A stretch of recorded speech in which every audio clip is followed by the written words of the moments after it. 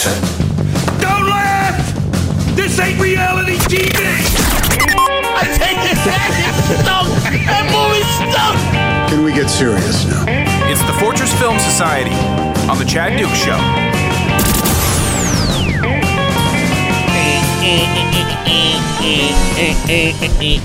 Happy 11 days till Halloween, friendos. Very, very excited. It is the Fortress Film Society. We are recording Wednesday evening of the year of our Lord, 2021.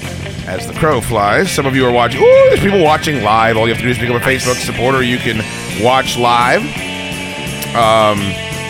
Is Corey Rita here? He said something about 66 sucking it from the back. Is he showing up here tonight?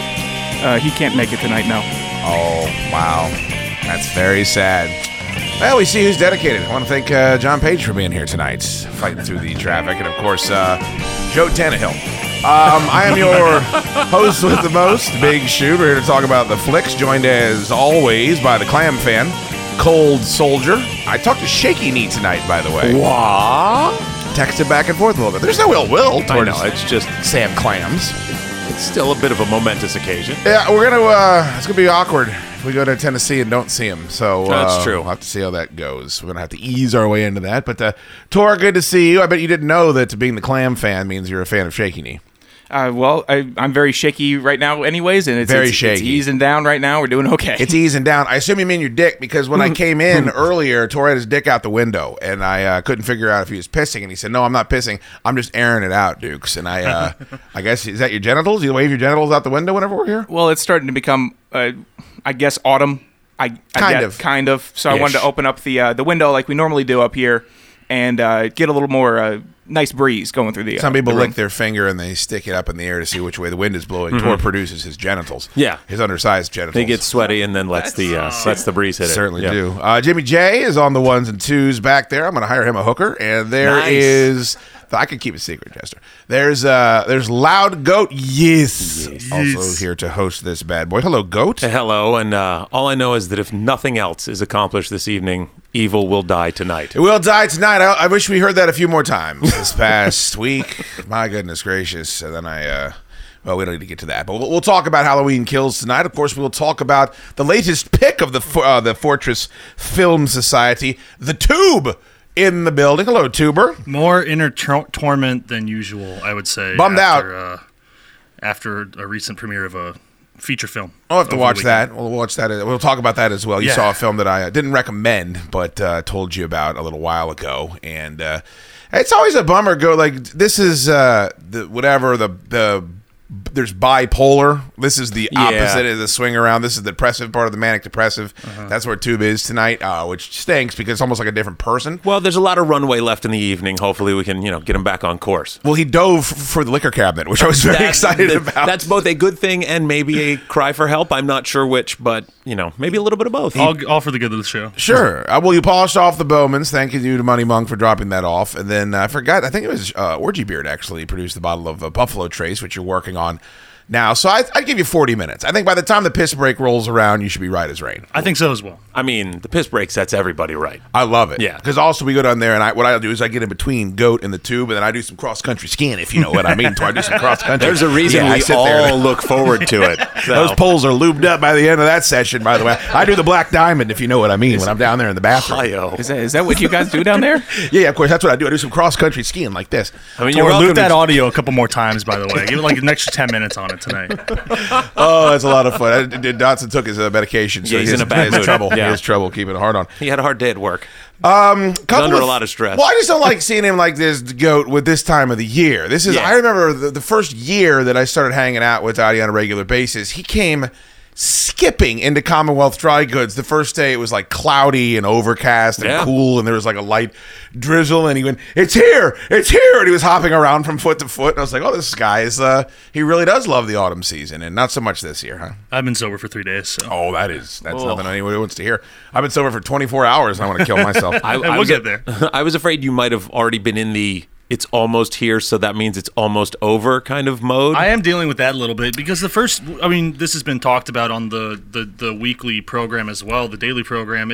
We got robbed of the first 2 weeks of Didn't the have month. any of it, yeah. And like that was fucking with me. And I thought weather was actually pretty good for the event out at Flying Ace. It was fantastic. A little too warm. I would say it wasn't fall 100%, but yeah. Saturday, Sunday was the best it's been since that Saturday of the event, but it has been messing with me a little bit where I'm just like, I can't even, I'm still like sweating when I'm taking the dog out. It's hot. And like that is a fucking problem when like we're all the pumpkin beer's out and we're going to see the in-season movies, the horror movies. The leaves are finally changing now, but they weren't. Like that was really messing with me. Not in my neighborhood. No. Here's what they're doing. They're going from green to dead. Yeah. They're falling off, but they're staying green, which does kind of stink. And if you're listening in like Arizona or one of these places where you don't experience it, but one of the reasons why you live here is we've been known to put together a halfway decent autumn every once in a while. You're supposed to get the seasons, at least in this area. I mean, you're almost getting like inverse seasonal affective disorder, where like people who live for the sun, once the fall and winter come around, they get all depressed because it's not as sunny anymore. But we get it a little bit because it's too sunny, it's too warm, it's not supposed to be this nice. It's frustrating. Yeah. My wife is at Fair Oaks Mall right now, and she is just texting me pictures of storefronts. Not just Christmas items, wall to wall, full on Christmas. And the notion, I remember when people would bitch if it came out before Thanksgiving. Yeah. That's over with. I mean, we're 11 days from Halloween. They've gone full holidays. Yeah, you're falling all the way back into the catacombs at Helm's Deep at this point against the Christmas rush. Yeah. So you have given up the front line and the first fallback line. So I don't ever want to come across as anti-Christmas because I'm certainly not, but that bums me out. But don't you know that it's all about they don't sell as much shit for Halloween. They don't sell as much shit for Thanksgiving. They sell all the shit. I mean, these stores are basing their entire infrastructure on the holidays. I didn't realize how much until we owned a store, but we make more during the holidays at Commonwealth Dry Goods than we do 9 months leading up to it. I mean, you fucking can't compare it. So I'm with you. I love Christmas, and I love seeing the decorations go up, but before Halloween is a bit much for me. It's a little aggressive, yeah. I'm still I just love the new bit now. All these streaming apps, like, look at all these horror movies we have. They have all the imaging, and I'm like, oh yeah, we're all in. And we're just moving on from that. If you follow Bloody Disgusting on Twitter, they'll put out like master lists of. It's a horror movie like website tour. They write articles. I couldn't tell. They write articles. It's a blog about Tor's ex's genitals. Oh no! Oh, hi-oh! They put out like a master list of all of the movies on all of the services, like in one little graphic. It's pretty useful. Very cool. Well, guys, let's take a sip before we start because people are out there trying to get Jim Jester paid. That's real loud, by the way. That's extraordinarily loud. Mark Borger, thank you so much for the donation. If you would like to get Jester paid tonight, you go to ChadDukeShow.com. There is a donation tab up there. You can throw us a donation and helps get Jester a little gas money to get way up back to Dundalk, which we're excited about. Excited to get his face tattooed on Biker Sean, which we're also very happy about. Well, boys, I see you both forgot, but I didn't forget. So I got you your Halloween gifts, so I brought them out here today, and I'm very excited. I'm going to go ahead and hand these, if you don't mind, Dottie, hand these over to Goat. Oh. Actually, yes. I wrapped those myself. Oh. And this is yours. There's a little guy on top of that there. So I've always admired your gift wrapping. Thank you so much. Yeah, this is fantastic paper as well. I did. I ordered that also because I don't like getting a Halloween gift with birthday wrapping paper. Yeah. You know, I'm just not going to cut it. And I figured there really is no reason I shouldn't have a stock of Halloween wrapping and paper. The ribbon is also seasonally appropriate. The little jack-o'-lantern faces. I'm going to level with you. The wife did the ribbon. Okay.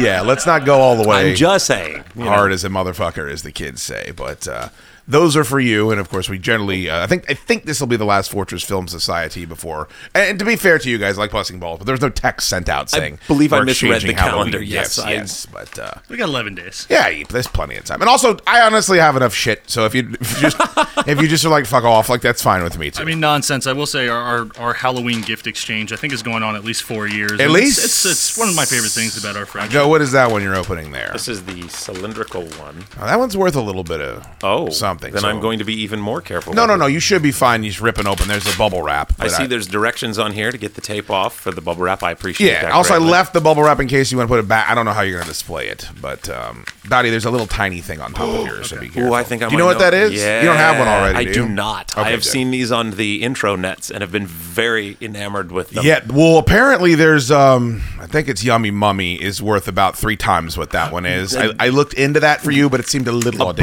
bridge too far, Yes, and I yes. totally understand. This is a Funko Pop soda figure. It's in a little soda can of Count Chocula. But it's sealed. Which is, yes, sealed with the original shrink wrap on it, which I think at this moment it's going to stay in the original shrink wrap just for the time being. It's up to you. I'm going to make that decision over the next few days. They were definitely cheaper if you bought them out of the package. Yeah. But I know you a little bit, and I think popping one of those things open for you would be fun. The joy of unboxing is a thing. Yes. So I wanted to thank give you you the very choice. much. Sure, this is sure. fantastic. The other one's very this. small. The other thing I got you.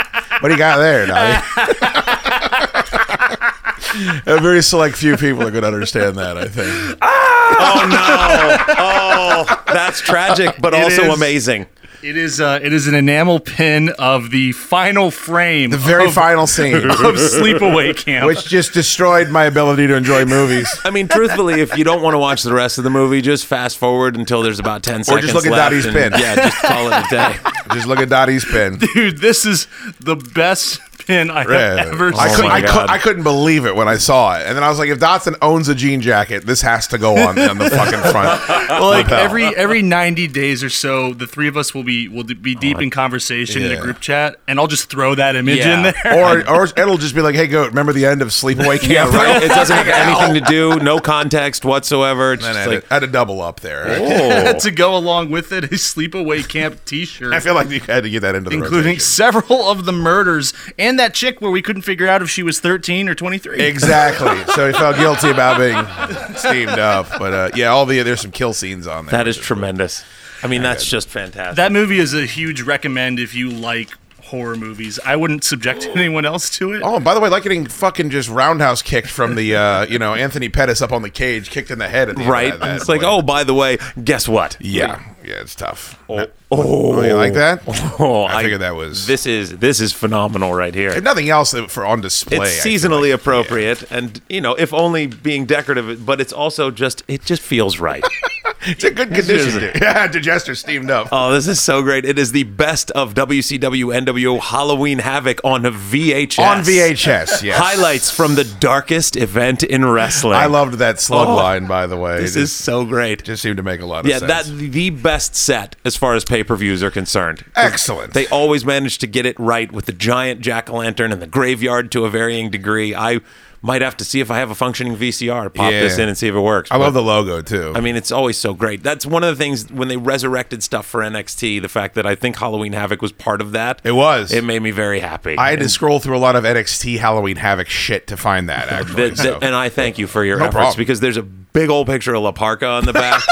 So Holy shit. How the fuck can you go wrong I with know that? I'm in for a treat with this one. I'm actually kind of offended the Goat doesn't have a framed La Parka print in his house. I feel like that should be something that you have in your home. Oh, there's a shot of the Giant in pain or angry, and Macho Man in his black and white gear May leaning you against rest the in fence. peace. Oh, The madness. this is tremendous. Running wild up in heaven, Loud Goat. Indeed. Thank you Very good. very Oh, my much. pleasure, my And pleasure. happy Halloween. Happy to you. Halloween to both Indeed. of you. Yes, excited to be here. Let's go ahead and thank, while he's doing the greatest bit in the world, John Page, for donating from the studio. Thank you so much, John Page. Donations are a little light tonight, John Page, so you are much appreciated. We are halfway to getting Jester paid, by the way, if anybody's interested in helping out with that, because if not, he's going home empty fucking handed. I'll tell you that much. I can assure you of that much. All right, thank you to everybody that is watching on Facebook. If you'd like to watch on Facebook, if you're listening to this, you just need to become a supporter. We stream these live, and they are a shitload of fun. So, well, let's begin. It is actually the Fortress Film Society. It's not just gift exchange and happy times. Yeah. But the Tube was in charge of selecting this week's cinema masterpiece. 1992's Deep Cover, directed by Bill Duke, starring Larry Fishburne in the opening credits, and Jeff Goldblum. This is available on HBO Max. If you care to pause the episode now, go watch the movie, and then come back to the show as we discuss. But it is about a straight-laced Los Angeles cop who becomes recruited by the DEA to go undercover as a drug dealer, infiltrate a drug operation tied to South America. And the further in he gets, the more the lines are blurred between his law enforcement work and his desire to climb the ranks and further his own career, I guess, in drug dealing as he becomes partners with Jeff Goldblum. Starts to wonder if maybe he made the right career choice out of the gate.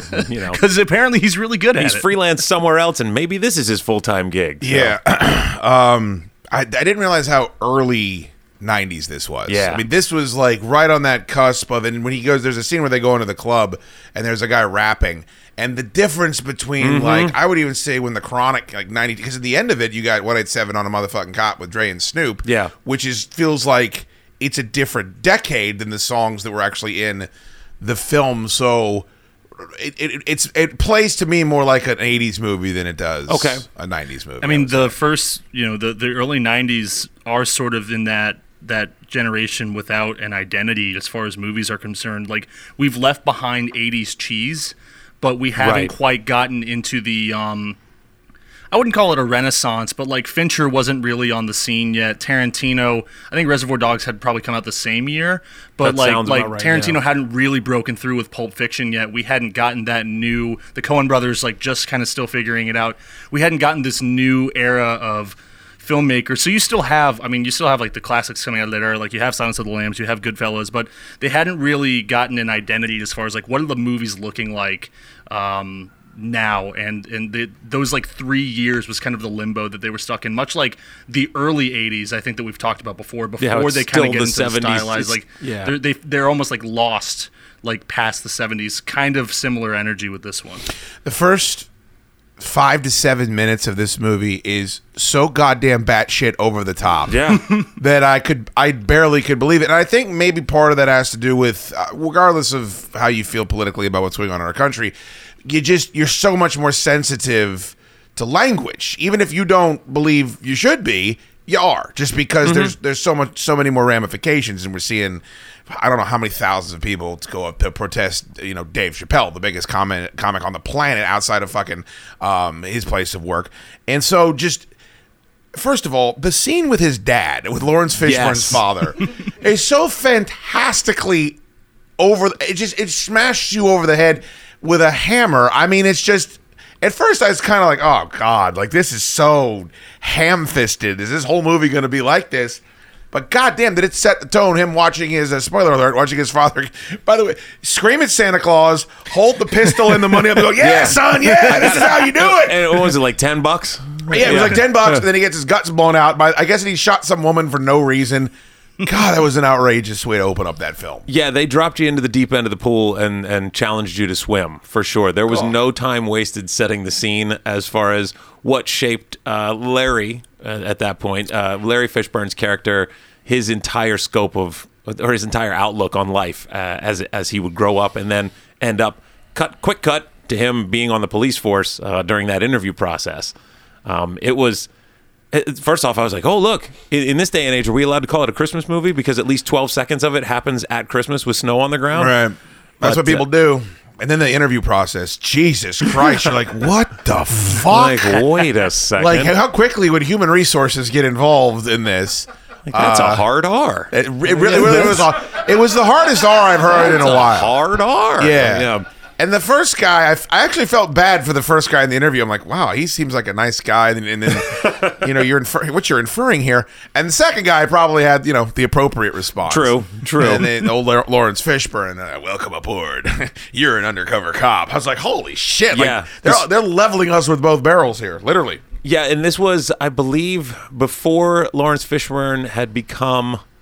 I guess, right around the time he became like the voice of reason in a lot of movies that dealt, especially with things like race relations. Sure. Like, what was it? Higher Education. Well, Boys in the Hood. And Boys in the Hood, like where he was the dad, but in like Higher Education, he was the professor who was always telling people to stop being angry about the past and change the future. So he had these two sort of roles like that were kind of around the same bracket for this movie. And in here, it's it's interesting to see him in this role. Well, also, he plays the level-headed guy. I mean, think about a fucking Event Horizon. I mean, how chaotic that movie. He plays like the level-headed executive type pretty well. We're leaving. Yeah, exactly.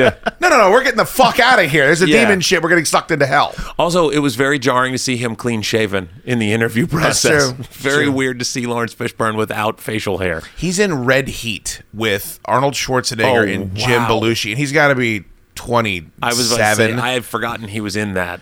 But it's just he's very lean, and he has hair, and I think he has like that just the mustache, the 80s mustache.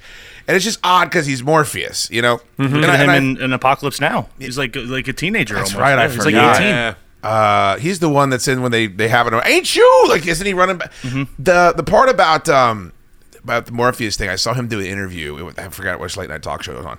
He's like, people don't think I'm Lawrence Fishburne. They just think I'm Morpheus. And so they come up and they ask me questions like I'm Morpheus. And then I lean in and say, you think that's air you're breathing there? And they freak out and run away. I'm like, that's good. Play along. That's awesome. I mean, it's so over the top. The part where they're in the limo, dude, I couldn't believe. I was like, how did... This is the most chaotic thing just filming this feels so chaotic to me. The high-pitched screaming that he's doing, driving it's so out of character. It was so just like the whole movie it feels cocaine fueled, both like in the script and behind the scenes. Yeah, it's that bridge between unabashed action movies, like you said, of the 80s, where everything was over the top and maybe even a bit, quote unquote, unbelievable, into the more grounded kind of serious dramas. It's kind of a companion piece to New Jack City in that way, where New Jack City is really loud and bombastic, and it tells this story that, I guess this could happen, but all the shots of the people in the crack house and all the stuff, you're like, well, this is clearly a little bit exaggerated, right? This can't be real. So you have that kind of on steroids in this movie, where you've got the added element of the incredibly straight-laced lawyer who just happens to also be involved in this incredible underworld web. That was hard to stomach. What about the other drug dealer, the bodybuilder guy that's just walking up and then blowing people's heads off in the middle of the street and then pissing all over Lawrence Fishburne's boots in the bathroom? The entire open-air drug market right on the street as the cops are watching. And I mean, I know that open-air drug markets were a thing, but this felt a little brazen. Go 60 minutes north of Charm City. I'm sure you can find one or two up there. I live there. You hear Jesse Lefton over there. 2 blocks from White Flint. Shut your mouth. You're putting me out of business. How do you think I pay for cable and dish network in just your household? I went back and forth quite a few times from being very entertained by it and being like, it's just so fucking crazy. Like, it's such a crazy, and Jeff Goldblum is just, he was prime Goldblum in this movie. He's as batshit, if not more, than Lawrence Fishburne is. And Tor and I talked about it on today's show. My favorite part of the whole movie is when he stopped being a lawyer and he became a criminal with the hair slicked back and the big leather trench. He looked like a G.I. Joe villain. He's just blowing people's heads off in the middle of the street, left and right. Well, Barbosa told him to kill a man, it'll change your life, and it would liberate you. So, he took that to heart. He's a silly goose. Yeah, apparently the more powerful you are, the wider your shoulders were in your jackets. So those are some of the biggest suit jackets I've ever seen in my life. Very much the early 90s. I'm a big fan of those. Guys, let's thank Spider Clamp on a nice donation. Thank you so much, Spider Clamp, helping us get Jimmy Jester a couple of bucks to buy some gas. And Enoch actually donated. Thank you so much. Enoch Boateng. I learned how to pronounce his name correctly. Right out of the gate, one take, just like The Rock on his new rap song with 2 Chainz, whoever the fuck that was. No reason for a second. We're Tech good. 9. It was Tech 9, right? Yeah. 2 Chainz is Titty Boy. Tech Chainz. That's his nickname. Titty Boy because he worked on pornography movies where oftentimes there are prostitutes like Ant-Man hired, which Tor is going to hire. All right. So, what do you think, Lottie Dottie? It's your movie. I had a really good time with it. I think it was the perfect length. If it was any longer, I think it would have been a problem. But there was enough time for, I don't know. They're telling a story with like several different there was definitely like a first, second, and third act to this. Where it's like cop getting involved in the drug scene. He's trying to figure it out. He's still playing it like pretty close to his chest, and then they ice the first, whatever it is, drug lord, drug dealer, and they take his place, and then he decides to be partners with Goldblum, and then the third act is kind of when they get involved with the heavies, with the people from South America that the DEA's trying to nab in the first place, and that's really when it gets blown the fuck up and just gets absolutely crazy. But basically there's a sting, and it goes wrong, and then that's in like the crazy limo scene, and everyone's screaming, and everyone becomes like a murderer, and he quits the DEA and just becomes like drug dealer, his own drug dealer. What about when the one cop that's clearly a dirty cop that's working with a drug dealer just takes the hunting rifle and shoots a random person? Yes. Just starts blasting. He's got a gun. You're not allowed to execute him because he physically has a gun. They've all got guns. It was so. The only part about it that I didn't like is just it's very. I don't know. I'm a huge Scarface fan, so perhaps they quoted Scarface in this fucking movie, by the way, which is fantastic. It's just so unrealistic at times. You just had to suspend disbelief. Scarface and Terminator 2. Oh my God! Well, you seen that movie? Go rent it from the Terminator. Yeah, I'll be Bach. Yeah, I wanted more with Ivy, just yelling random movie quotes. Is Ivy the dude that was the Jerry curl ponytail guy? Okay, but who was the guy that eventually gets beaten to death with the pool cue? Eddie. That was speaking in rhymes. That I didn't know what to think of that guy. I thought he was, I thought he was a gay dude. Then I was like, he's a rapper. Like he just had so much shtick going on at the same time, and he's like speaking in prose and then switching over and rhyming everything. Showed up in a 3-piece suit to the open air drug market. Yeah. I felt for the bartender who had to deal with him. It's like, Jesus. Yeah, Christ. I was waiting for the coin flip and sorry about the mess at that point. All I really was worried about was the fact that they were ruining that pool table. Sure, and they were. They very much were. What was the deal with the overweight geriatric octogenarian that Gopher? The guy from Cuckoo's Nest. He couldn't, and just when the drug kingpin guy is punching Jeff Goldblum's knuckles, like that guy just can't take it. He's freaking out. He doesn't like violence. Also, I think it was supposed to be his birthday. I think so. He's like, you're ruining my birthday. I thought that made no sense either. Like, why was he so mad at him? And I don't know. Well, I mean, they were in apparently, I guess, a burlesque club in the middle of the day, and there's one lady doing a silent nun-dressed burlesque show for the three of them at a table at noon. Like, what? There's so much to process in that scene. It's very odd. I didn't know what to take away from it. I didn't understand that I want 2 masks. Like, they kept going back to that. Like, I want 2 of these masks. Like, all right, what is this proving? Like, I don't understand. What is the significance of this? I thought that was one for him and one for her. So that would, you think? That's what I put the masks on together? That's what I thought. He kind of got into her a little too quickly, considering he knew that Jeff Goldblum had banged her. Was also into her. Yeah. And I've learned this from Tor. That's a no-go. That shuts things down. No, you don't. Immediately. I'd bang any girl Jeff Goldblum is banging. You would just bang Jeff Goldblum, I think, if you're just being honest with everyone right now. I think. Let's go around the table. I think the other way around. Yeah. Hey, why aren't you drinking the old ones?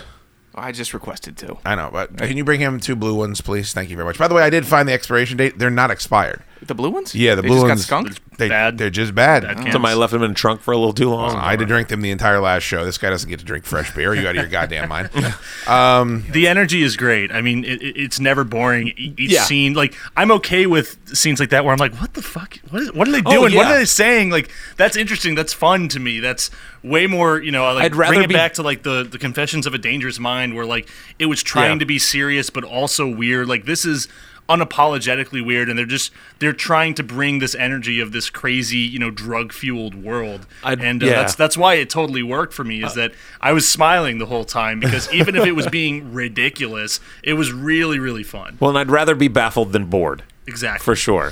There was nothing boring about this movie. There was very little downtime. What did you think of the endless voiceovers? I thought the voiceover at the end was like, "Do I take the money? If I give it to the government, I'm a fool. What would you do?" And it's like, I think most people would take the money. I mean, I think if you've already gone and done all that I'm going to try to do some good with it, but it just might make things worse. Also, he was a murderer, right? Like a murdering drug dealer. Like he decided by the end of it to just go over to a life of crime. Yeah, and theoretically, I guess his plea bargain was to get out of all that stuff by making the agency look good, and then on a technicality, he didn't make the agency look bad. Hang on. Credits are rolling.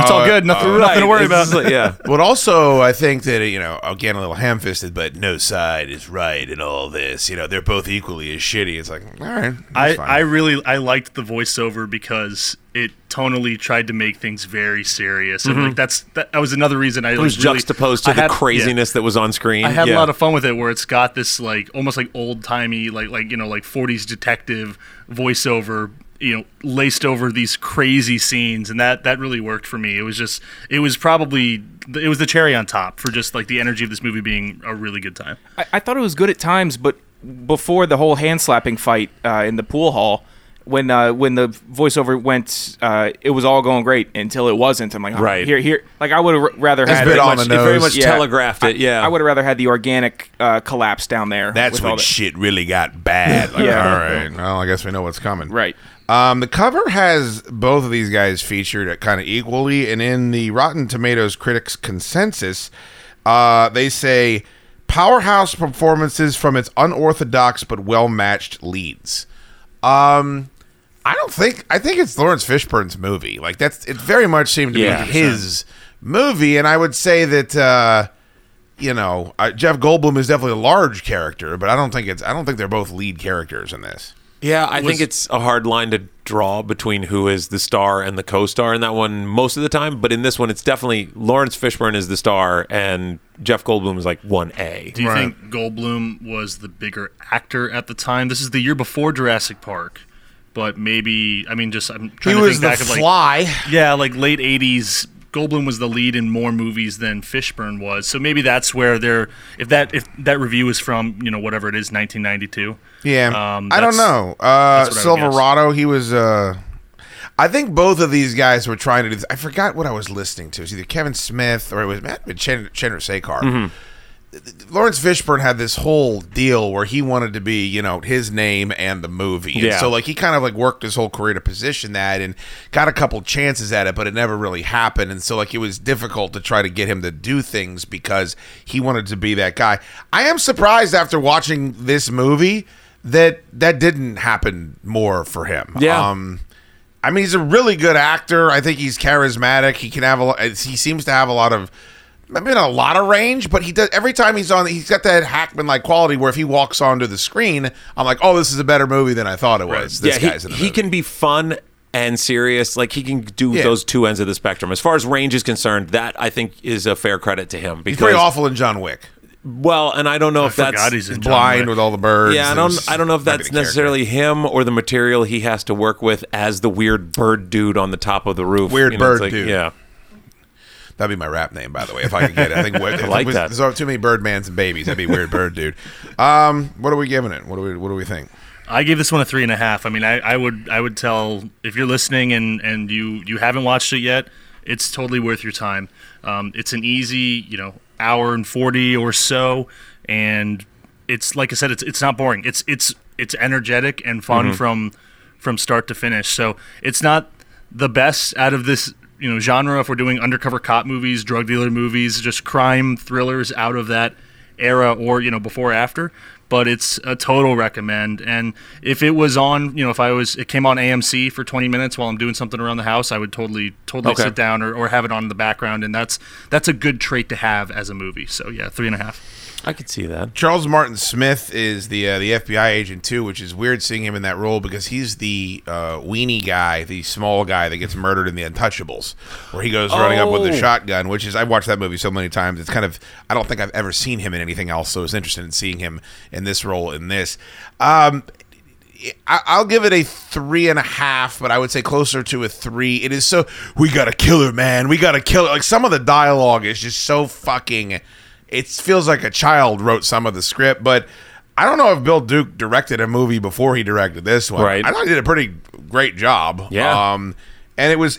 I watched it the whole time. I didn't check my watch once. It was very entertaining, I would say, and I didn't mind the ending, even though I thought you have the right to. You shouldn't have done that. It's just when it turns him completely. They made him overly emotional. I thought I didn't really understand the priest cops fucking deal the whole time either with the prayer book and he throws it away, but I would say 3.5 just because if someone came up to me and said should I watch this, I'd say yeah, you should watch it. Yeah, I think the one thing for Bill Duke I would give him credit that really kind of caught me off guard was that one scene wipe where the dude's carrying like his sleeping bag or his homeless bag, and the wipe goes along with him while I didn't even notice that. Yeah, they're sitting in the alley debating whether or not they have to kill Ivy at this point, and the wipe beforehand follows this one homeless guy walking across the alley. I was like, well, that's kind of a cool touch. It's like a nice little stylistic bit that I don't know that you'd get out of too many first-time directors in that regard. He directed A Rage in Harlem, which I guess came out the year before.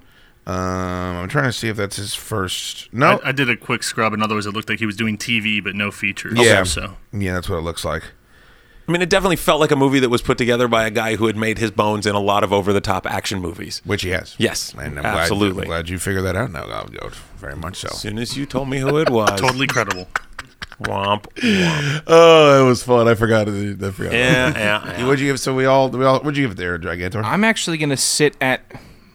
It's a low 4 for me. I really enjoyed it. I enjoyed the characters. I thought Felix Barbosa was a lot of fun. He was really over the top too. I know. You big man, stand up. You want to keep playing? Oh, it's out of 4. I told you how you listen to me. Well, it's weird seeing him because of all the roles he had in 70s TV. Like he was Lamont Sanford's friend on Sanford and Son. And we are descending into the wheelhouse. Saying, we are descending right in. So seeing him being that character on those TV shows back in the 70s, and then watching him with his like receding hairline and the crazy glasses, it was a nice change of pace for usually seeing him as a more jovial person. Do you need to TiVo Herman's head or anything while you're here? No, I'm good. I got that all set before I left the house. You need a pigeon in a cage if you're going down into the nerd hole. It is. Make sure the pigeon doesn't fall over dead, especially if it's Goat's nerd hole. I think we all liked it. That's good, right? I would sit at a 3.5 as well. Do you know Bill Duke is in Mandy? Yes. I did not know that. I've not seen Mandy. I'm scared of that movie. He's got a shack full of weapons, and Nick Cage goes to get weapons from him. I like that. He's in it for it's like a one scene. Do you open it up and he goes, "Go and buy some Papa John's pizza. It'll be delicious. If you want to go ahead, it's going to be shack-proof." Shakaroni. What is shakaroni? Is it just called pepperoni? It's just a lot of pepperoni. Oh, well, I like that. It's not bad. I like that. But yeah, I would say a 3.5. The only thing that really took me, well, it's funny. The only thing that really took me out of it was that they rigged up the van with the cash on the lift on the boat. How do you guys know how to do this? It was the two of you. You didn't bring in a manual labor crew. Come on now. It's like, but other than that, I think it was a fun ride. Like we were saying, I never got bored at any point. Was I checking for how much time was left in the movie? I actually was expecting Tor to be a little bit lower, just because I feel like maybe your age range IQ might. Well, how old? There were some good jackets. I pay attention to the fashion a lot in these. Fishburne's jean jacket was fantastic. For you me. like it? And then the jean on jean, you got the Canadian tuxedo. Yeah. And then the suits that he was wearing with that crazy ass tie, I liked. And then I don't know, Goldblum at the end also. Goldblum was like walking around in silly putty. I mean, his shit was outrageous looking. But it was too much fun and then he looked like a bowling trophy. He looked like he should have been in Cobra. Yeah. That would have worked. And then when Goldblum, when Fishburne says, "I'm a cop," and Goldblum's like, Fuck it. Yeah, still, it doesn't matter. Like, even when he accepted he was a cop. He knows he's a corrupt cop because he's seen us do all that shit. It's over now. Yeah, cops don't murder if they're undercover, By the way, Bill Duke, who I know that Goat just realized who he was. Yeah, I just remembered who he was. He directed Knots Landing, Falcon Crest, Hill Street Blues, and Spencer for Hire. I'm so happy about all of this. All of that just makes me very happy. Tickles your bippy. Yeah, very good. Do we want to talk? It's Goat's turn. Let's reveal the next movie, and then maybe we can talk about Halloween Kills. Yes. My pick is 1997's Breakdown. Shakedown, everyone break down. That's also not quite. But Bob Seger, the theme song to Beverly Hills Cop 2, I believe. Yes. It's called Shakedown, Breakdown. You are in fact busted. Thank you. It stars Kurt Russell, J.T. Walsh, and Kathleen Quinlan. Directed by Jonathan Mostow, who has not exactly the biggest resume. What else has he done? I'm not familiar. You know what? I was looking, and I can't say that I was familiar with anything else that he's really done. This is a movie that I think, Dottie, you mentioned this too. Also, I've heard about this movie my whole life. I remember when it came out. I was working at Hollywood Video, stocking it on the shelves. The two things that stuck out when looking at his resume were Terminator 3: Rise of the Machines. Right? I didn't hate that as much as everybody else did. U-571 is probably the most other notable movie that he's done. Keitel's in it though. You remember Surrogates with Bruce Willis? Oh wow! Yeah, I do remember that. So he's. So I didn't. By the way, we're the only two people that have seen that movie. I saw that in the theater. Me too. So I might have stayed at the surface level as far as his directorial resume, but I did a little digging on the movie. It's got 82% from the critics on Rotten Tomatoes and 68% from the audience. Ooh. And one of the main complaints I saw is that people are like, "Oh, well, it drops you right into the middle of the story," and I go, "Is that a bad thing? I'm okay with less this. wind up is always better." It's been on my list for a long time. I don't need that Byron Leftwich wind up. Get me right into that throwing motion. It comes in at an hour and 33 minutes. And it's basically Kurt Russell's character and his wife are making a cross-country trip to California, and somewhere in the desert, their car breaks down.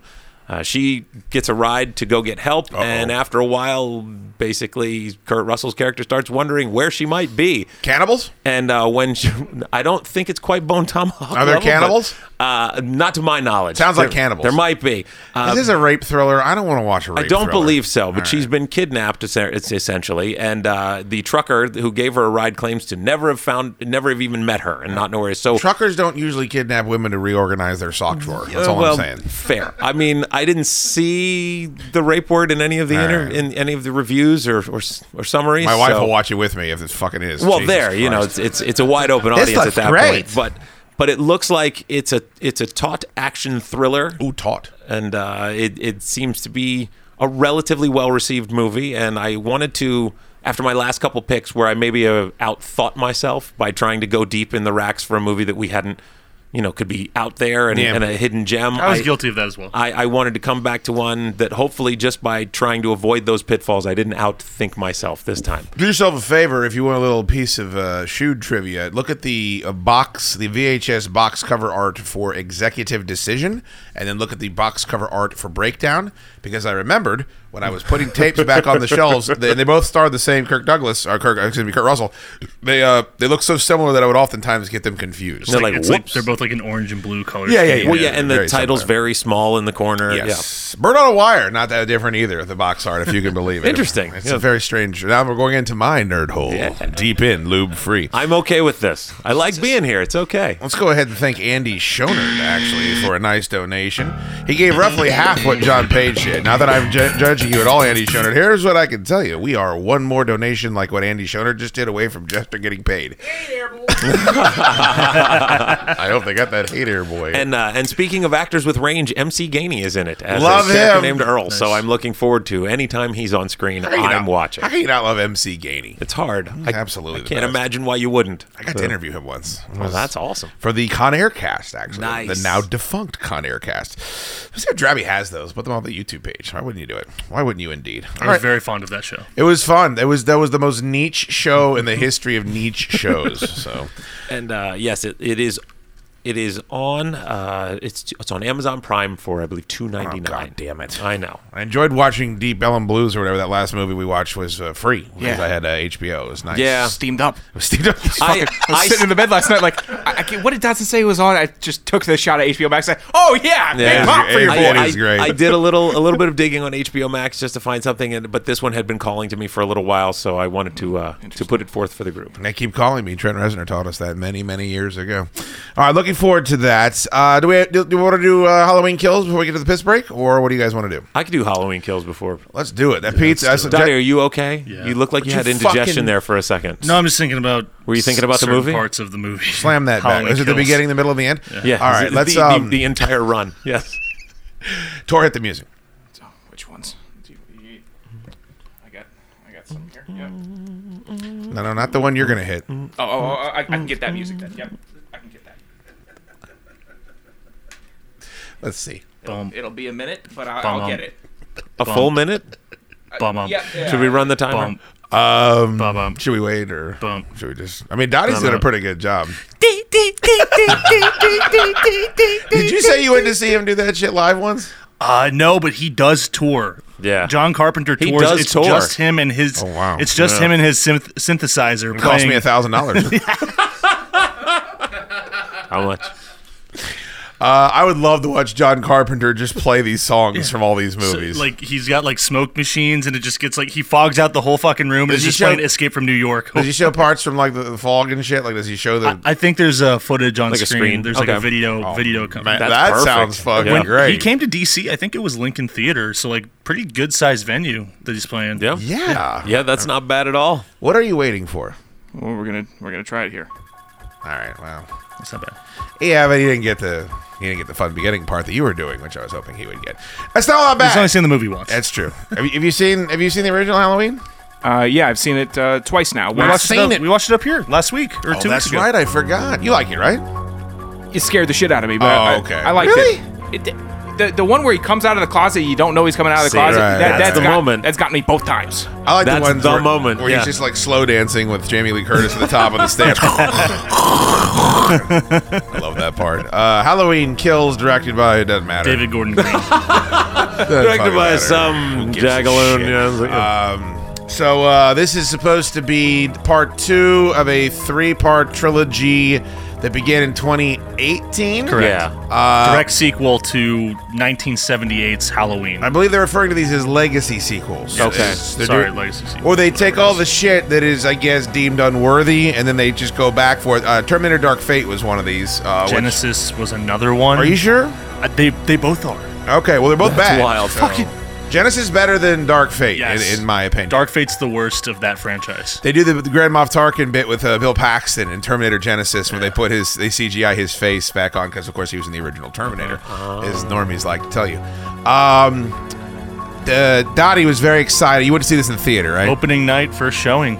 I can't really on you for that. No, it's Halloween his number one season. franchise. And Halloween's my favorite movie. But I do believe Goat and the Tube were nice enough to come to Commonwealth Dry Goods as we wrapped up the long Halloween over there. And we were talking about this a little bit. And I believe that Goat and I got you to admit that you had been Mortal Kombat-ed, where you went to see the theater, came out with a big old hard-on, and then thought differently about it 24 hours later. I certainly was. Where I didn't come out of this movie pumping my fist the way that I was coming out of Mortal Kombat. Sure. But I definitely came out thinking, all right, yeah, okay, yeah, all right, yeah, cool. Michael Myers was in that movie. Yeah, all right. This was good. Yeah, that was good, right? Yeah, okay, all right. Check all the boxes. No one say anything else. We're going Let's home. get the fuck out of here. No, it really was. People started to talk, and I was like, I gotta go. I gotta go home. You know what it's like? It's like when you get drunk and your friend jerks you off, and it's like, all right, I'm fine with this, but let's not talk about it at all afterwards, because then it's going to get weird. Yeah, that immediate remorse when it's all over. Never talk about this ever again. By the way, Tor almost threw himself back out of his chair when he heard that. I thought I was the only one. All right, I'm sorry. Oh, well, Donnie, you should. This is your. We're all fans, but I think this is your wheelhouse, so you should probably start us off. I really love, and I wish I should have pulled his name up. The actor that plays Michael Myers in these last 2 movies, I think, really does a great job with like the physicality and like the brutal violence. It's not Tony Moran, is it? No, Tony Moran is the actor who you see when she pulls his mask off. Okay. In the first movie, Nick Castle played him under the mask through the first movie. Frank's brother. Yes, of course. He likes to mete out punishment. His life turned out a little better than Frank. It did. Yeah, Frank's didn't go so hot. So this, it's got the nostalgia factor this time around. So around a year or 2 ago, this was also supposed to come out a year ago. Right. This was scheduled for 2020. Well, how can that be? Because I read an interview with Jamie Lee Curtis that told me this whole movie was about the riots that happened at the Capitol. Yeah. So how can that possibly be? That doesn't check out. Which is weird because she did an interview a year ago saying that it was about Me Too. So which is it about? Because you mean the Me Too movement, not you? I hope not. I hope it's not about Me Too. It's just strange to me considering that interview. But I digress. Go ahead. I'll be honest. I avoided a lot of press about it. Smart. I was trying to go in blind. Didn't want to poison the well in any sense. And so it got pushed back a year.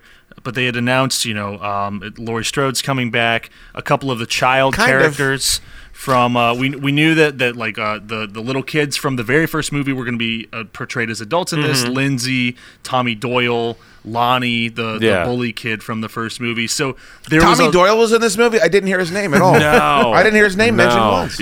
Watch the subtitles next time. You might also catch it. Tommy Doyle's going to kick his ass. He's a 60-year-old man. What are you fucking talking about? Did you know that Lonnie wasn't making everybody cry at a talent show?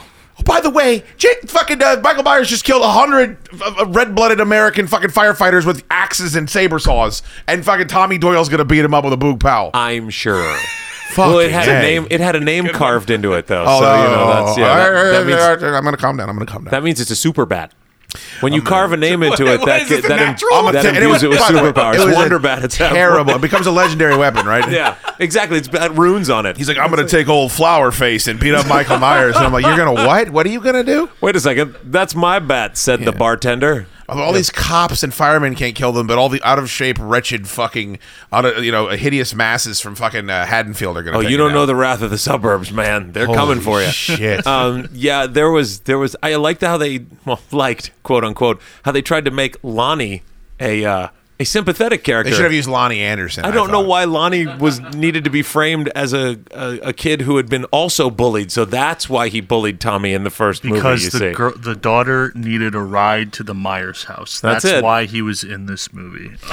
Look, if I'm paying $12 to go see a slasher movie at Halloween time. That's a pretty good place to be in. I agree. Slasher movie, sure. Normally you're going to get what you're showing up for, some pretty great kills. And this movie brings us some pretty great kills. Great kills. Yes. Like I said, I love the actor and what he does with like the brutality. I actually liked what's the wrestler who plays him in the Rob Zombie ones? Tyler Mane. Oh, is he a wrestler? Yeah, he was. I think he was like a C-list WCW wrestler, but he also played. He's Sabretooth in the very first. X-Men movie. I have interviewed that guy. Yeah, really? About that. Yeah, I absolutely have. I think there's a story where he got called to play Michael Myers, and he was like, "I don't want to wear a hockey mask the whole time." And Rob Zombie was like, "Are you fucking kidding me, dude? You goon!" Zombie would probably be really mad about that. Oh, by the way, did you see the Munsters pictures? Yeah. Like them, dude. They look great. I really like them. Everybody. A lot of people are really upset about Lily. Well, because it's his wife, and so he puts his wife in everything. But yeah. By the way, every director, thank you, Joe. Every director that's ever had anything going on, they put their wife in the movies. Yeah. Just the way they go. I thought she looked great. Yeah, I think it works. Everybody looks great in those chairs, in that single image, and the house. Just built the house looking too. more and more amazing. Yeah, incredible. So we get the great brutal kills from this movie, this horror movie, this slasher movie.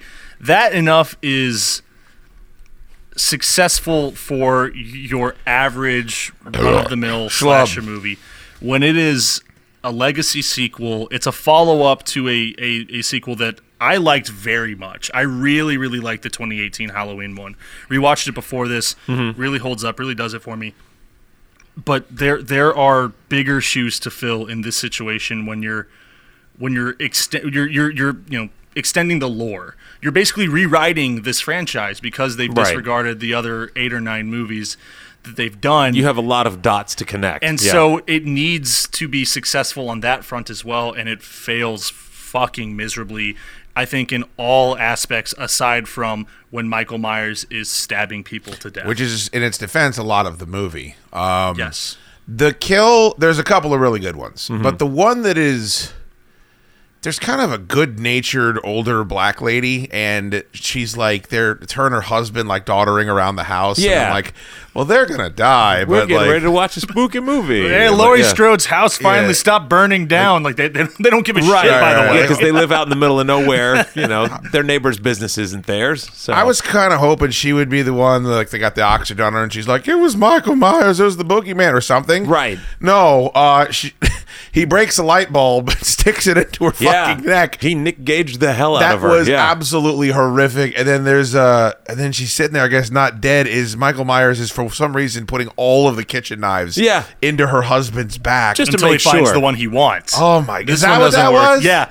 He's taking them out one by one. While he was doing that. Like, this doesn't work. Stab. Dude. This doesn't work. Stab. And then he keeps the big one. He keeps the one that he wants to use to kill other fucking demented. It was rough. It works. I mean, that's what like works legitimately offended by this. I didn't know that. What a waste of good kitchen implements. I didn't know that either. The one that fucked me up was the fence post one where it was through his neck and through his lip. Yeah, that was rough. That wouldn't kill him either, by the way, which was kind of weird. It's like a fucking hanging there like a fish, letting him. Oh, God, dude, here's what was great about this movie. The second somebody started to annoy me, like with bad dialogue or they didn't like their character, they're gone. They're just fucking out of there. You didn't have a chance to get bored by too many people in this movie. The woman that kept saying, and I think I texted this to you guys, I'm a doctor and my husband's a nurse. I'm like, okay. Well, I get it. Because their Halloween costumes were reversed. Oh, I get it. You see. And then Mike Myers doesn't even kill her. He just knocks the car door into the gun and she blows her own head off. Yeah, that was rough. There's some great kill scenes in this movie. And the husband, the big knife through the eye. Yeah. I dug that. Yeah. I thought he was fine. Yeah. What do you mean? That's disgusting. That's what you want. What do you get on a roller coaster and be like, don't go fast, don't go high? Like, what do you do? How dare you go down this hill? I cried at roller coasters as a kid. I like the ratchet part. Oh my God. I cried at roller coasters as a kid. There's the fucking disposable pictures of me at King's Dominion with bawling my eyes out. I need to see these pictures. I wish I could have been there to hear what your dad said. But what about now? The last time I was on a roller coaster, I thought that I was going to break through the bar. Well, that's just for the weight. Yeah. Okay. But did you cry? No, I did not So cry. you have grown past the crying at a roller coaster. I have, part. yes, but I'm still green in the horror Okay. in the Green horror in the scene gills here. whenever he's riding a roller coaster. Can you do me a favor? After the show, can we call the boss man and you tell him that story, and then you can listen to what he has to say to you? Because I'm sure he has some critical phrases for I you. would say go ahead and decline that invitation. What? He did what, son? Like, all right, here you go. I'm gonna put him on the phone. I can't believe you're still working with that guy. That'll be the way that it goes. Crying at a roller coaster. LOL. Lots of people in the chat are enjoying that part of the fucking story. Before we get into the rest of it, speaking of the chat, damn you, John Page just donated. That's Andy Schonert, who I guess was upset. Oh, Andy Schonert officially got Jim Jester paid. Thank you so much to him. Very generous of him. Charles Cooch with a much less generous donation. I like Charles. I like Charles Cooch a lot too. I didn't hit the boo. Who hit that? Who hit that boo? Who hit it? What is there one less of on Charles Cooch's donation? 0. Oh, a 0. I didn't put it in. I'm just saying that there's really generous people. There's Andy and there's John, and then there's, Charles Cooch. Maybe the extra 0 was right next to the like button on the Facebook page. Oh, boy. 0. There it is. Is Charles somewhat of a ghoul? Man, I would say at least with that type of a donation. Cool. Yeah, I think it's possible that he is. Some really great kill scenes. This movie's a fucking mess. It's a disaster. The part in the hospital is absolutely You mean the needless. hour and a half that it felt like they spent in the hospital? Well, I didn't know. It served no purpose. The part where the guy jumps off the fucking the poor penguin just ends up eating it. Yeah. Whatever message you're putting out there, like you're fucking you're evading me. Well, he did look like that. That's funny. Her plan, by the way, of let me lock this guy in between these two big glass doors where This'll everybody do can it. see him. Yeah. I feel really bad for Judy Greer because I think she's really good in the first movie, and she has nothing to do in this movie. And then with the way her character gets tied out at the end, I thought this was going to be like her show, which like it makes sense with the way that first movie went, and I was like, oh, I really like her. She's normally doing like comedy roles and voice roles. Like I'm kind of excited to see her take on something new and grow more into that character. And they give her fucking nothing in this movie because she's the wrong generation. Yeah, she's too old already because it has to be the youngest of the really? young one that ends up saving the day. I see it die too. I can't even remember. Clearly, it's going to be Laurie Strode's granddaughter that ends up saving the day, right? No, one was the daughter and one was they looked the same age to me the whole fucking time. I had no idea. I didn't know which one died at the end. I didn't fucking care. Laurie Strode, if she would take 3 steps, then grab her stomach and collapse. It's like, all right, are you fucking in this movie or not? But I couldn't tell if she was in the movie because she's not in the movie for the first 45 minutes. She was like the narrator, but not the narrator because they kept cutting to her while everything was going on as well. She's like, well, we got Michael. It's like, no, we didn't. You all right, bud? I was thinking about the very end when she does that. She has that voiceover, and that's why you freaked out. She has this like. She has, dude. Why do you think I'm fucking depressed? I thought there was a spider on him. Halloween Kills should not be allowed to make. Look, I was talking about the Mortal Kombat movie for a full year leading up into it. We went to see it. It was god awful. We spent 2 weeks talking about how great it was. You just moved by. By the way, we lied. I guess, or we're misinformed. We were mistaken. We had a revelation. We were yes, mistaken. You're allowed to change your mind after new things come to light. It bums me out, and yeah, she is like all of a sudden she's the narrator. All of a sudden she comes to this conclusion. Well, hey, did you know? Actually, he can't be killed by brute force. He's supernatural. And I was like, what the fuck? How do you know this? And then the movie ends. Well, also, I feel like that. Where does the supernatural part come from? Because I feel like that was the whole thing about the 2018 Legacy sequel was we're going to take back this supernatural business that he has and make him more realistic like he was in the first movie where he's just emotionally void. Yes. He's psychotic, he's evil, and big. But he's not indestructible. Like he can be hurt. I like that. Yeah. I feel like I'm finally getting represented. Exactly. You probably have equal representation. All these fucking 5-6 Tom Cruises running around. The sequels that have been written off, they eventually 5 and 6 go into the direction he gets of in the Jason territory. He's possessed by a Celtic demon. Sure. And that's why Curse of Michael Myers with Paul Rudd. Yeah, I didn't remember the particulars. I just remember that he got into that Jason and Freddy territory where it's like, oh, well, you can't kill him. You have to figure out some magical way to kill him. It's like, okay, great. But that was the whole thing with 2018. They said, okay, we're taking all that stuff away. We're just making him an unstoppable killing machine, but you can still stop him. But here's what's the problem with this movie. They shouldn't have made it. That's the first problem. Yeah. The Mortal Kombat movie, one of the reasons why it was so bad is they didn't just go in and say, let's make a badass martial arts fighting tournament movie. We'll put the Mortal Kombat characters in there. Which is what they sold. Yeah. And if it makes $150 million, we'll make another one. They went in there looking to set the stage for a sequel. It was a cock tease. That's what this piece of shit did, is instead of saying, because the reason why you like the first one, Dottie, is there was a beginning, middle, and end, and it did what Goat said. It stripped away all the heinous shit that kind of just collected like barnacles around the Halloween franchise.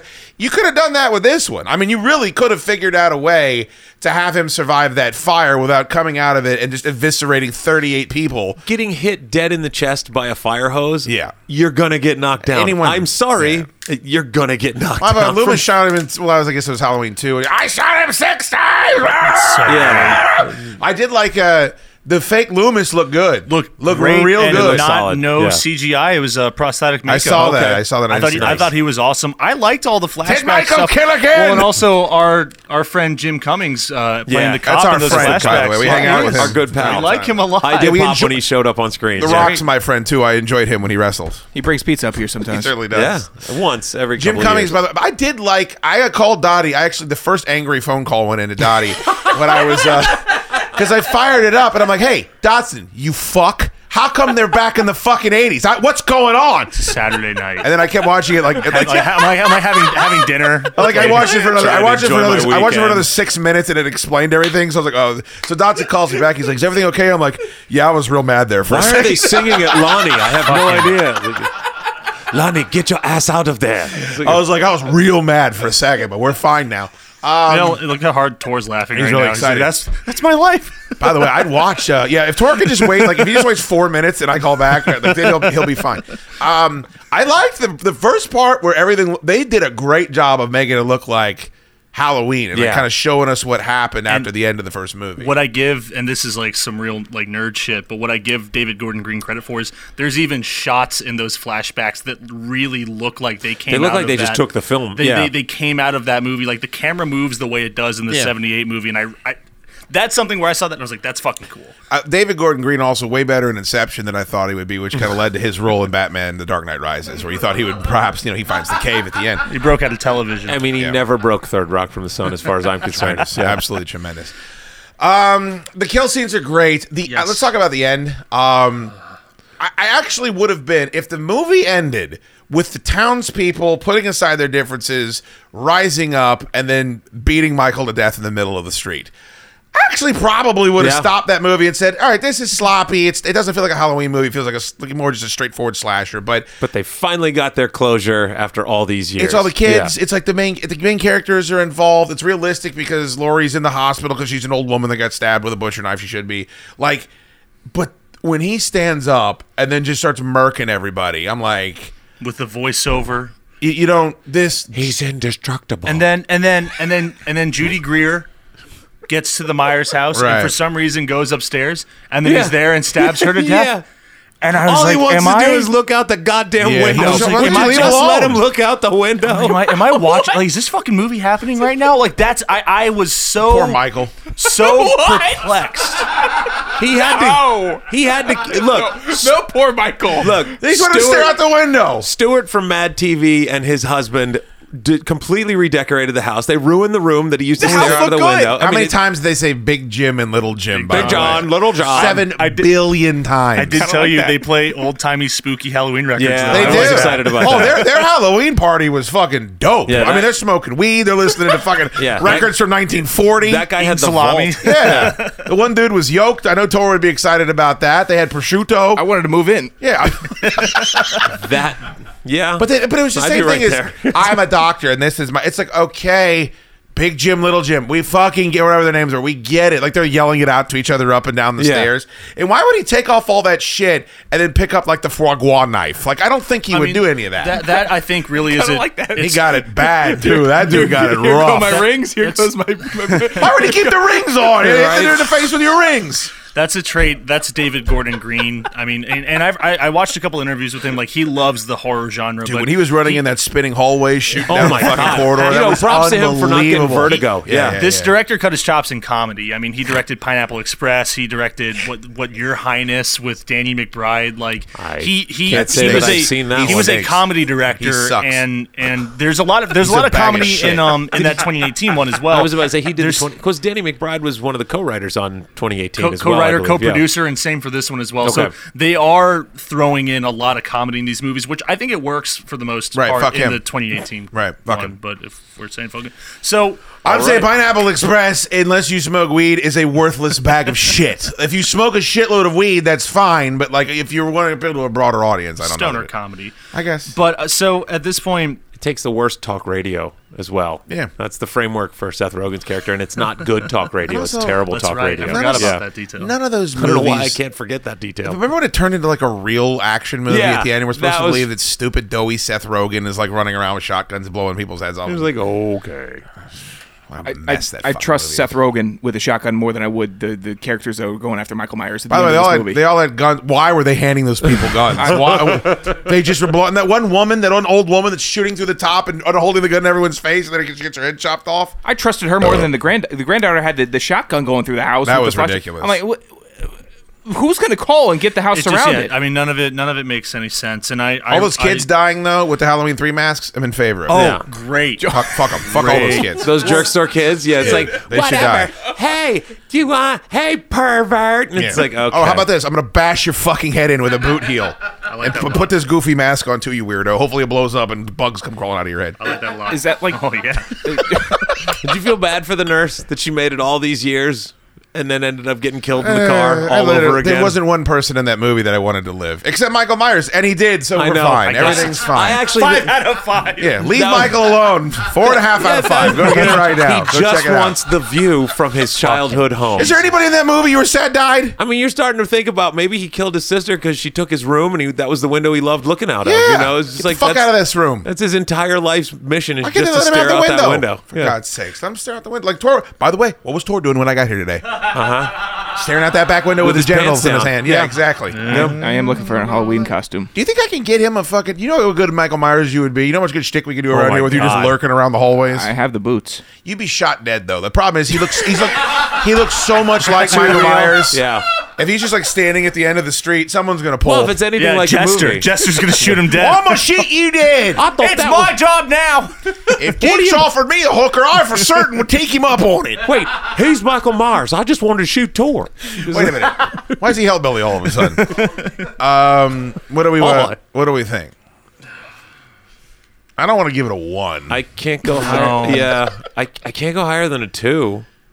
Because you know what it was? It was the 4th to last episode of a series. It was there to get to the end. That's a chip. That's a sloppy fucking way to put a movie out. That's what I mean. No, that's what I mean. Like, that's the disappointment of it. I can't go higher than a 2 because it's the... Oh, well, we've got 4 episodes left. Let's just have this hour of nothingness where we sort of move things along and get some crappy people out of the way. I love Eric Davis. I love having him on the show. He compared it to The Empire Strikes Back. And I said, yo, dude. I've seen that as well. I'm worried that, like, I know you wouldn't need to get interviews with people moving forward, but let's not even. It's the dark middle chapter. Oh, it's unhappy at the end of The Empire. Right, well, that's the best movie out of all of the 50,000 Star Wars movies there are. Is that what you want to say about Halloween Kills? It's also true to everything that people needed to do to get to their redemption in the third one. It's not this, like, this felt like everybody was just angry and yelling, and Michael Myers didn't die and killed a lot of people, and then, oh, by the way, there's another movie coming out next year. Hey, enjoy. The ending makes zero sense because he's super supernatural. How much sense does it make? The crowd makes zero. Yeah, zero. The some of the crowd stuff, the hospital thing was annoying. Some of the characters were annoying, but it was like, all right, like. There are horror movies that I like that have some unnecessary shit in it. I can look past that because there are great kills. The ending of this movie, the last 5 minutes of this movie, totally fucked it up for me. I mean, where I thought, okay, this is gonna be fine. This is okay. Like, all right, maybe this is like a 3, right? Like, there's great kills. I'll probably rewatch it for the kills. Maybe skip a couple parts, and then by the time we got to those last, where he is resurrected and kills all of the townsfolk. And then somehow, for some reason, Judy Greer is getting stabbed at the end of this movie. I was just, my jaw was on the floor. I kept waiting for the fake out where I'm like, at least make this a shitty dream sequence. Make someone wake up in the hospital and I'd be okay with that. I'm like, that sucks. That's a cop out. But at least that's something that makes sense on paper. Right. And it just completely blows it out of the water. It reeked in the worst to way. me. It reeked of studio involvement. It reeked of someone saying, "Here is the end of the movie." And then the studio coming in and saying, no. So we got to make it 2 movies. Yeah. Here's some hindsight bias. So, I mean, David Gordon Green has said wanted to do... Are you getting a fucking fee for saying his name, by the way? It's the director's name. He's the guy that made the fucking movie. What is I believe he was great in that movie with Scarlett Johansson. He fucking kicked ass. What the fuck are you talking about? Was that a Don John reference? Or no one's seen that? You're a bag of shit. You're a fucking piece of garbage. Fucking asshole. So listen, hadn't seen the Hunt for Red October until this week, and he's dropping Don. Like anyone knows what that is. What an asshole! Oh my god! I love doing shows with Torque. I don't. You want to start doing it every week? He bails me out, man. I'll split the pot with you, 50-50. So you were saying, what's DG squared up to? The director said we wanted to do 2 movies, and they said no, we need a trilogy. They wanted to do Halloween confirmed? and then Halloween Ends, or whatever, Halloween Part 2, the 2021 version. Right. He said that we wanted to do 2, they said do 3. And then here's another telling sign. The release date, last Friday, whatever it was, October 15th, they also, he releases a statement saying, just so you know, Blu-ray's coming out, director's cut, different ending. And it's like, oh, that's not a good sign. Like, no. They're clearly Blumhouse or you know, whoever was the main studio that produced this, they said, no, we need something different. Yeah, we needed Universal. to end this a certain way. Yeah, Universal. And that is really unfortunate.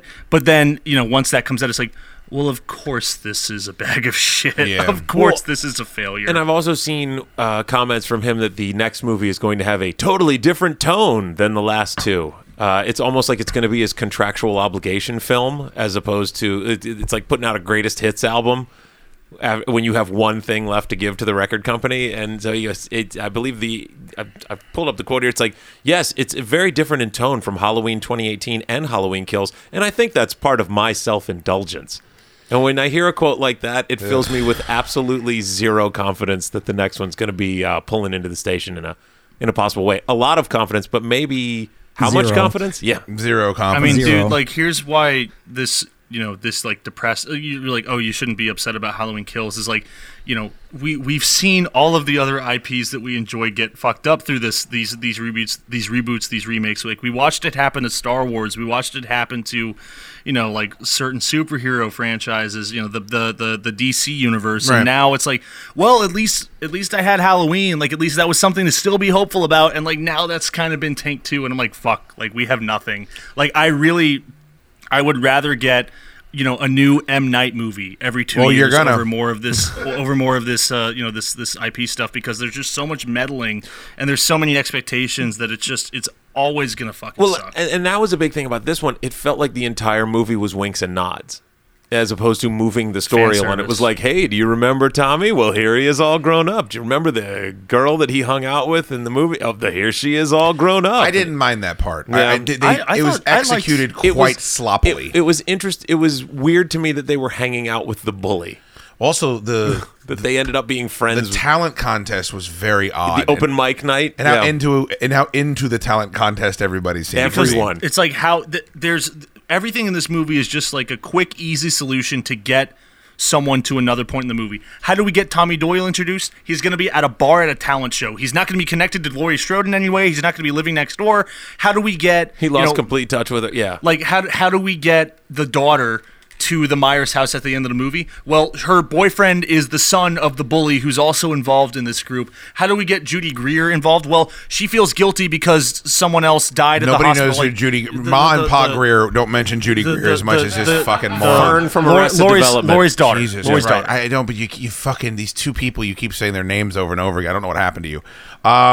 Here's why they do this. This fucking movie made $50 million. Over $50 million. Yeah. Apparently, it's $15 million more than they had projected, and it was the biggest opening since COVID began for a rated R movie like this. Especially considering that it was on Peacock at the same time. That's true. That's where I watched it. By the way, Peacock is a flaming piece of shit. Oh, it's terrible. God, dude, it buffered though. I actually called Cox and said, "Hey, you need to come out and check my cable." And then I realized, luckily, it's just Peacock. My wife's smarter than me, and she goes, "Here's what people say about Peacock," and it's just tomes of people talking about. I think they stream in like 720 too.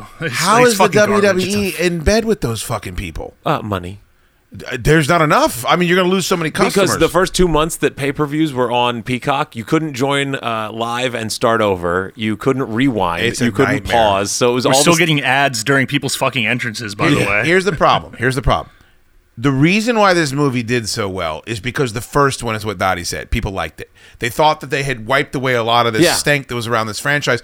You've demolished all that goodwill now. 100%. Like no. By the way, I'd love to see what the total box office is for this bad boy, because people went back and saw the first one a couple more times. Ain't nobody going back to see this. I was going to say week 2 will be very telling for this movie. Yeah, I mean it'll cross 100 million, but I just don't. I don't. This ain't it. There just was so much more money to be made, and also, you could have had a better movie. I wanted to rewatch it before we did this show to just all right, maybe I was like, what? Like I went back. I was like, all right, how many beers did I have? Like when I saw 2, okay, that's fine. Like I was like trying to think, like, okay, maybe I'll rewatch it. I'll notice something different. I pulled it up twice in whatever it's been 6 days since I've seen it, and I'm like, I don't want to rewatch this. Like I would rather watch something else. Right. And I believe I closed out the app. Yeah, I believe your quote at the shop was, I don't know if I want to rewatch it because I might not like it as much. Yeah. Well, and then I just had more time to like. It was when we say like the Mortal Kombat syndrome. Like the more I thought about it, I was like, oh shit, this is bad. This is really bad. I made it 3/4 of the way through the Mortal Kombat rewatch, and I realized, we've made a terrible mistake. Yeah, I delete the episode. I didn't even get to the fucking part where they just serve Goro up like the aforementioned La Parka, and he just gets jobbed out by that fucking Zilt, that stick of deodorant that they killed him with. Wow. I'll give it a 2 because file that one away. With stick of deodorant with just the character tremendous. was written by Menon. Every time fucking Colt Ford or whatever the name of that guy was, it was on the fucking. He's got armor, Who, Colt Ford? Yeah. That's his special his talent. His armor is Hick Hop. That's what it is. He guises himself in the armor of Hick Hop. I'll give it a 2 just for the same. First of all, if I would have going back to originally, if I would have if I would have saw it, if I had seen. If you'd gone to the theater. If I had watched it in a theater after a few pops during Halloween season, I can figure out a way that makes sense. To do it the way that I did it was I let the beautiful Welcome Home Michael Candle, the goat design. I fucking got all my action figures out. I'm drinking my scary natty lights. You get ready. I was steamed up. In the zone and ready to receive. I was like, oh, Christ. But then what I did was, my wife had never seen Halloween 2. So after this was done, I booted it up. We watched that. She liked it a lot more than this one. The 80s Halloween 2. Yes. The original Halloween 2. Yeah. One of my favorite kills in that one with the hot tub. Well, dude, that movie, I would say you could argue I don't know if it's just as strong as the original, but I would say it's the next best movie out of all of them. When Carpenter wrote that one, I think the director's Rick Rosenthal. No, what's the guy that's from India? What's the guy's name? He's dead now. Mustafa Akkad? Yeah. They own the franchise, so they're like the producers. I know that, but owns it. I think he directed one, didn't he? I don't know if he didn't direct 2. What's funny enough is I went down a rabbit hole with that guy. 2 was directed by the same guy who he also came back for Halloween Resurrection, which is really weird. Yeah, but I remember because I gave you the DVD of that very recently, and his name's over the top of it. I'm like, well, that's kind of weird. Well, and they still own the I get top billing. They still. I mean, I think now it's like produced by his son, but like I think this one was like in tribute to him or something like that. The Akkads have owned this latest one. Yes, but the That's Akkads a shameful tribute. They have owned the franchise, I think, since Halloween 2. They bought like the rights to it, so you have to go to them to. It's still way cleaner than the Friday the 13th or Elm Street franchises. Yeah, those are. But and look, by the way, that should be noted. This franchise still is not nearly in as bad a shape as both of those two franchises. Correct. Absolutely. But a lot of it had to do with how much people like that last movie, and again, a lot of that is washed away. All right, Tor wants to leave. What did you have to say? I was going to say I would. Oh my God! I would give it a 2.5. Actually, it made me feel a lot of different things during the movie. Aroused, fear, made me feel things. Things I didn't know I could feel. Fear, anger at the ending for sure. And then if you get me that engaged in a movie, especially in a horror movie where normally I'm just cowering under my bed, right. Then I can if you ever get like a girlfriend, and she wants to watch a scary movie, what's gonna happen? Because when you're in the bathroom taking a rape shower, like what when she's sitting there enjoying herself, like what? I mean, the relationship ends that night. You're taking that Ace Ventura shower, fucking still lights his pants on fire, little crying game action. Yeah. The fact that he uses a lit match, by the way, it's like a pail. It's just the funniest movie of all time. The only movie funnier than Ace Ventura is Ace Ventura 2. Yes. A Nature Cult. I would probably only watch movies I'd already seen before. Like a girl came over and she wanted to watch *Malignant*, so I was okay with that because I had already watched *Malignant* with the girl. Yes. Wow. And you made it all the way through? Yes. Did you get distracted in the middle by There's anything? I didn't realize how much screaming there was the Yeah, first a lot time. of screaming. Well, generally when you got a girl in your room, there is a lot of screaming. No, well, I'm saying when you're making out, Not and the kind you want either. And there's just a bunch of women screaming on the TV. You're like, is this killing the So mood? you didn't actually watch the movie. Why would you put that movie on if you're trying to do some making out? You want to see it? Yeah, because it's a good movie. I agree. Well, take your tongue out of her mouth and let her watch the movie. That wasn't my Respect cinema. That wasn't my MO. The theater industry's dying because of you. Yeah, because Oh, of I'm Thor. sure. Because I'm of Tor's Lotharianism. People have been jacking off in theaters since they've been there, right? Wait, what? Have they now? What movies are you jacking Which off theaters to? are you going to? Used to show Chester, porn in theaters, We'll right? take the piss break. Change his name to the Jacking Colossus, if you don't mind. Yeah, I'm pretty sure those are specific theaters. Fuck that movie. Oh boy! All right, let's piss, and we'll come back and we'll do all of our stories. All right. I see all of you watching live. Thank you for sticking with us. Don't go anywhere just because we're going to take a leak. That would, I mean, this is the best part of the week. Stick with us through all of it. We'll piss. Tor will have several slices of pizza. Oh, yeah. And then we will be back.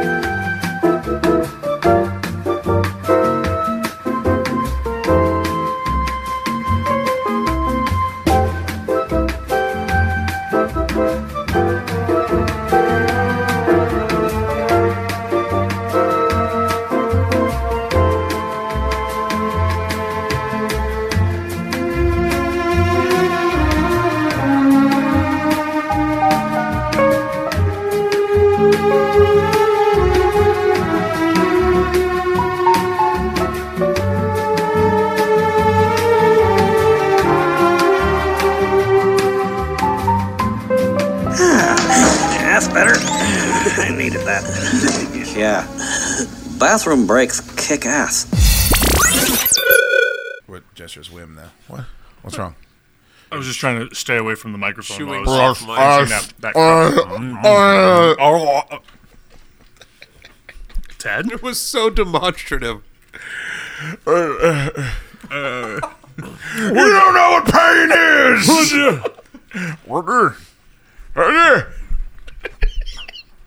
Oh, Was she a great old fat Was she a great big fat person? Don't you hurt her. Here's that number. Maybe she had 7 slices of pizza and 1 piss break. Don't you leave that key downstairs. Oh, yeah, I got any suspects. I can't handle responsibility. Oh, Dottie, you're so goddamn embarrassing. Go down to piss. You're just so embarrassing. We just go down there to piss, and, like, he's panickedly trying to hand the bathroom keys to somebody else. Dude, I've walked out with that key so many times. How about you don't? There is. How about you stop? That's how I don't. That's how I don't. I give it to someone else. I don't touch it. You are deferring responsibility and deflecting. Now, there is something to be said for recognizing your shortcomings and no longer putting yourself in a position to fail. Right. But I also appreciate your self-reliance and growth perspective as You're well. a fucking asshole when you drink. You don't drink. Get the fuck out of here. When I drink, I take the bathroom key home so I don't touch Hey, the bathroom bro, key. if there's 17-year-old girls around Tor, he's not allowed to just bash them over the head and take them home with him. That's what he wants to do, but he's got to stop himself. Wait, if you're going to live in a society, that's the way it's got to be. I thought he did. Bathroom keys are your co-eds. You've got to learn how to use fucking bathroom keys a proper way. I do like the idea of Dotson having to shell out an Uber to bring the keys back. I like that too. I've done that like twice. Everybody It's loves great that. for the show. How about you get a hold of yourself? How about we start there? Jesus Christ. Drunk. Can't take the fucking keys. Get a hold of yourself. Drink a bottle of bourbon. Drink another pumpkin beer. Be funnier on the show. I need advice about running the board. Now you're attacking. Okay. Fuckers. Okay. So that now we're true? getting truthful. So I guess know. lying Dotson is gone now. Oh no! Oh, true. Oh, you just drained the cup too. You just drained the glass. All right, pour yourself another glass. I got the beer. You guys want me to? People think I'm too harsh on Sam Harbaugh. Oh no. Well, I don't like where this is Did he going. say he likes Halloween Kills? No. Not. I wish it was that. Sam Harbaugh is a nice guy in person. He was just up here, right? He was? Yeah, he was just up He's there. also given me a sword. He gave you a sword, which That's is a lot of passes. Is very nice. I think there's a precedent set for how many strikes that gives you. He is an unmitigated shithead online, and I have told him to stop talking online because it's not even for him necessarily. It's for me. I don't want to block Sam Harbaugh, but he is so dangerously close, and maybe he just likes to ride that edge. You know, my dad used to tell me after you had 6, he goes, son, you have 6 Bud Heavies, you're gonna ride that edge. I think maybe that's what that's what I think that. You get right to the point of being blackout drunk, but then you're just like, you're fine. You just ride that edge. Maybe Sam wants to push it to the limit. He wants to buy a tiger and put it in the front of his in front of Montana Real Estate Company. I can't really speak for him, but I think it's pretty much canon at this point that we all enjoyed Melanoma. What is the name of that movie we all liked? Malignant? That's it. Yeah, Melanoma. We all like that Molly movie, Russell's right? Ward. Do we all know that we agree that we enjoyed that film? Love that movie. We talked about it on the show, right? I don't even remember how it came. Oh, it came up because Tor was showing it to a chick that, of course, he was being mean to. Well, he was forcing himself on a woman. Well, yeah. Oh no, she was amenable, so now he doesn't want to speak to her ever again. Oh, she was forcing herself on him. Right. That was the story. He can't figure that out psychologically with his relationship with his father. True. That the way that he's got to take out all the hostilities on any girl that will actually give his phone number up. Hopefully, one day you figure that out. That's your bathroom keys, by the way. Yeah, it's going to go towards GOAT soon. Yeah, I'm sorry. That was, It won't because it's going towards Sam Harbaugh. Oh, yeah. Who, for no fucking reason at all, I just happened to, as we went to the bathroom break, I like to think of the supporters, the people that are watching this live, as the elite. And allies. We're doing a show, and I went back in there and I took a look at the comments, and here's what Sam Harbaugh wrote. I hope they don't go back and watch Malignant so bad. Hey, Sam, fuck you! There's no reason in the fucking world. We all like it. We're right. You're wrong. Take your opinion on Malignant and shove it up your fucking ass. I can't tell you between the gaming stream and there's just no reason. And maybe you're like, Dukes, you're a monster. All he's saying is he didn't like a movie. There's no fucking reason. There's no reason. We all love the fucking movie. He's just an asshole on the internet. Well, there's also other ways to phrase that. I don't give a fuck which way. Phrase it in your own home. Go tell your kids that you don't like Malignant. Yeah, what Chad said. You know what John Page doesn't do, Charles Cooch doesn't do, Corey Reed doesn't do, none of these motherfuckers do? None of them? They don't sit there as we're all talking about how we like something and shit all over it. Because there's no fucking point. John, did you like Malignant? I did. Yeah, good. Good. But even if he didn't, I was going to say, that's not what he said 2 hours ago. Would go home and Wait a second. John Page would go home and say, you know what, I really didn't like that Malignant movie. I haven't been talking a bunch of shit for weeks and months and years, and now I'm going to also bring that up. Jesus titty, Sam. Here's what I'm trying not to do. Mute your dumb ass. That's what I'm trying not to do. I understand you're self-destructive. There's something going on in your personal life where you can't act out, so you got to act out in all the shit that I do. But come to grips with it. Psychologically, something's come unhinged. Every fucking week with that guy. Are you at all flattered that someone's outlet is a platform that you've given them? I'm not flattered. Okay. No.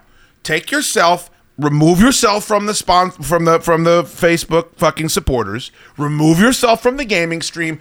Go over to Reddit like everybody else and talk all the shit you want. The people that are here and bought in for this, I want to be here and bought in. That's what I would like. And even if you didn't like Malignant, you're more than capable of that. There was no reason for it to be brought up other than you're a negative Nelly. And a Nancy. A negative Nancy Nelly. That's like exponentially worse. Thank you. Also, he's making fun of Tor, which I don't stand for.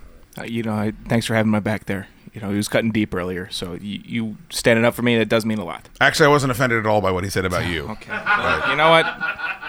When you come do out, I have to go on a jack now for Sam Harbaugh? Are you happy with him right now? Not thrilled. Okay. They're nice. When you come out against Melodigbum, whatever that movie is, Magnum Force. You might as well. When you come out against Magnum Force, starring Melanoma Head. By the way, Magnum Force, great movie. Great fucking movie. Great fucking movie. Great goddamn movie. His Uncle Jackie was better. If Uncle Jackie was a gem, sláinte.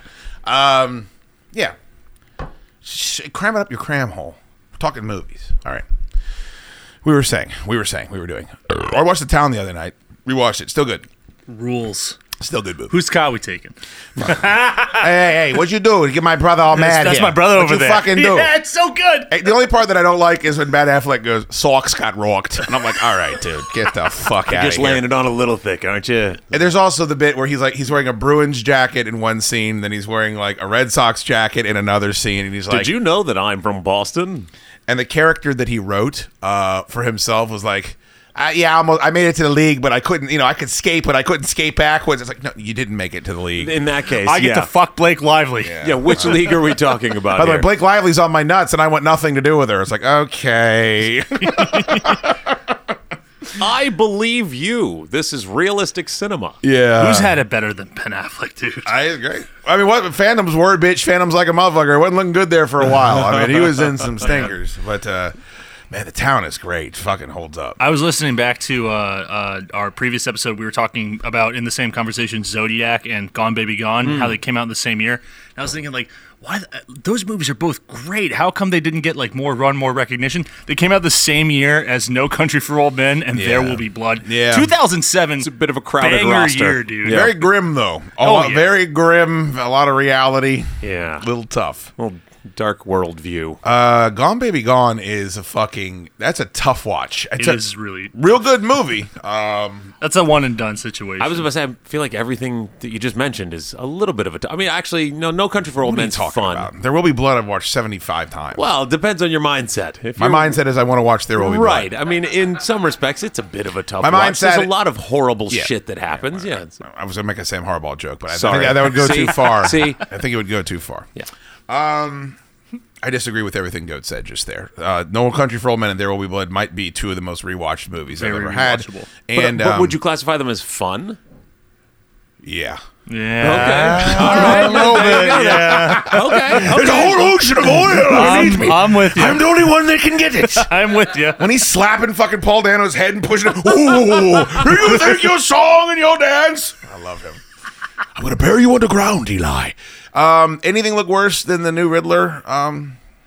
Paul Dano's Riddler in the new Batman movie? So they're not showing his face. But you saw the trash bag on his head with the duct tape and everything. I don't know why right? that is. Bad bit? They're doing the 7-bit. They're doing the Zodiac that bit. movie is going to stink. I think so. No one will admit it. So I realized the 3 or 4 tangential characters is concerning. Where we're doing Catwoman, we're doing Riddler, we're doing Penguin. That's we're usually doing a red Commissioner flag Gordon. for I was any like, superhero movie. And at first I was like, oh, cool, Catwoman. Oh, Penguin. Oh, fuck. They're all in this 2-hour movie. Yeah. Oh, no.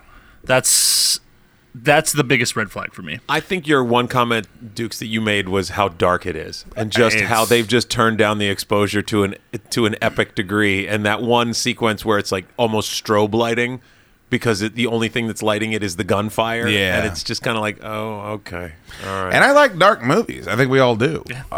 But The Game is an incredibly dark movie, but you can still at least see what's happening. And maybe it sounds like an old guy thing where it's like, I can't see anything. Well, I watch a lot of dark movies. I've seen dark trailers my whole life, and I couldn't only get about 60% of what was happening. And just how to become Batman, you couldn't be emotionally completely off the fucking chain. Which is what Robert Pattinson appears to be in this trailer. Yeah, I think he might be a little bit handcuffed by the Christian Bale performances. You think? Because that was a lot of, as we've mentioned, when he's Batman, the screaming and the shouting and the gravel voice yelling, it's almost a hallmark of the super the really modern Batmans. A little bit of that in this trailer. When he bangs on the glass at the jail. Exactly. It's fuck. like, why? He wasn't like that. He was like that in The Dark Knight. The Dark Knight. Yeah. When he was pushed to his limits by the Joker and he's interrogated. Yeah. What's the I think the embarrassing line in this is like, I'm not wearing hockey pads. Right, but that's like that's The Dark Knight. Yeah. Yes. In Batman Begins, the whole movie was about him focusing and centering himself to become Batman. And we've agreed on this on iterations of movie shows many times. Batman Begins is the best movie of that franchise. Yes, I would agree. Yeah, I think that they changed the Batman for Robert Pattinson is what I'm worried about. Okay, I gotcha. Which they shouldn't, because we've talked ad nauseum with all the movies he's made after the Sparkly Vampire movie. He's a great actor. Like, you can just phenomenal actor. He's got the ability to do something different. Yeah, I think they kind of squished him into a little. It feels Christian Bale-ish when he's Batman on screen. It just and you know, we talk about like an unhinged, crazy Batman, like. And this is why Keaton's so good. Like, in Batman Returns, his Bruce Wayne is like, what the fuck are you doing? He's quirky. He's quirky, but like you can tell he's like kind of crazy in that movie, but like it's so subdued. And then you get moments, you know, even in '89 where he's doing weird, like crazy things. You want to get but nuts? It's not Come like, on, let's get nuts. like there's enough of like this weird. There's something going on up there that we don't have total insight. He doesn't into, look like the lead singer of Panic at the Disco. Never, not once. It's not ham-fisted craziness, which is kind of where this seems like it's going. And the craziness of Batman at that point is about his obsession to solve the crime. It's his obsession to get his quarry. It's not, I'm crazy, I'm losing my mind. It's like, it's like, oh no, my life is falling apart outside of being Batman because I can't focus on anything but the task at hand. And so that's the balance. That's what makes Batman intriguing, because he's so focused on what he has to get done. I just remembered there's another villainous character that we haven't even seen yet. John Turturro is playing Carmine Falcone in this movie. So that's a fourth, I would assume major player in this story that we still haven't seen. He almost feels ancillary in the trailer, though. Like he's kind of the setup for everybody else, except for the fact that apparently there's a giant bomb sequence where he blows Batman up, or he thinks he did. Where he's shouting, "I got you! I got you!" And then here comes that's Colin Farrell's Penguin. Is it? Yes. I got the faces mixed up. Yeah, that's he's unrecognizable. Okay. Colin Farrell is unrecognizable. I got those two characters mixed up in the trailer. I'm here for a major. Me too. I'm here for an A-lister having so much makeup that they look like a disgusting piece of shit. You don't even recognize them. I really like that. As a disgusting piece of shit, I'm a little triggered. They took a really handsome man when they could have actually hired a disgusting piece of shit. I mean, there's plenty of them out there. I don't like that. Who was the actor that played Carmine Falcone in Batman Begins? Tom Wilkinson? That guy's the shit. By the way, I heard your father begged for his life. Begged. Like when he comes, he goes, like a dog. He goes, "Don't come down here with your anxiety and your depression." No gun, I'm insulted. It's so fucking good. He's fucking great. It's fucking great. Who's playing him? John Leguizamo? Tom Wilkinson. No, the new one. Oh, in the new one, John Turturro. Oh, I thought it was John Leguizamo. Honestly, that would be something. I wouldn't mind John Leguizamo. I can see it's terrible. Movie. Yeah, me too. He do all right.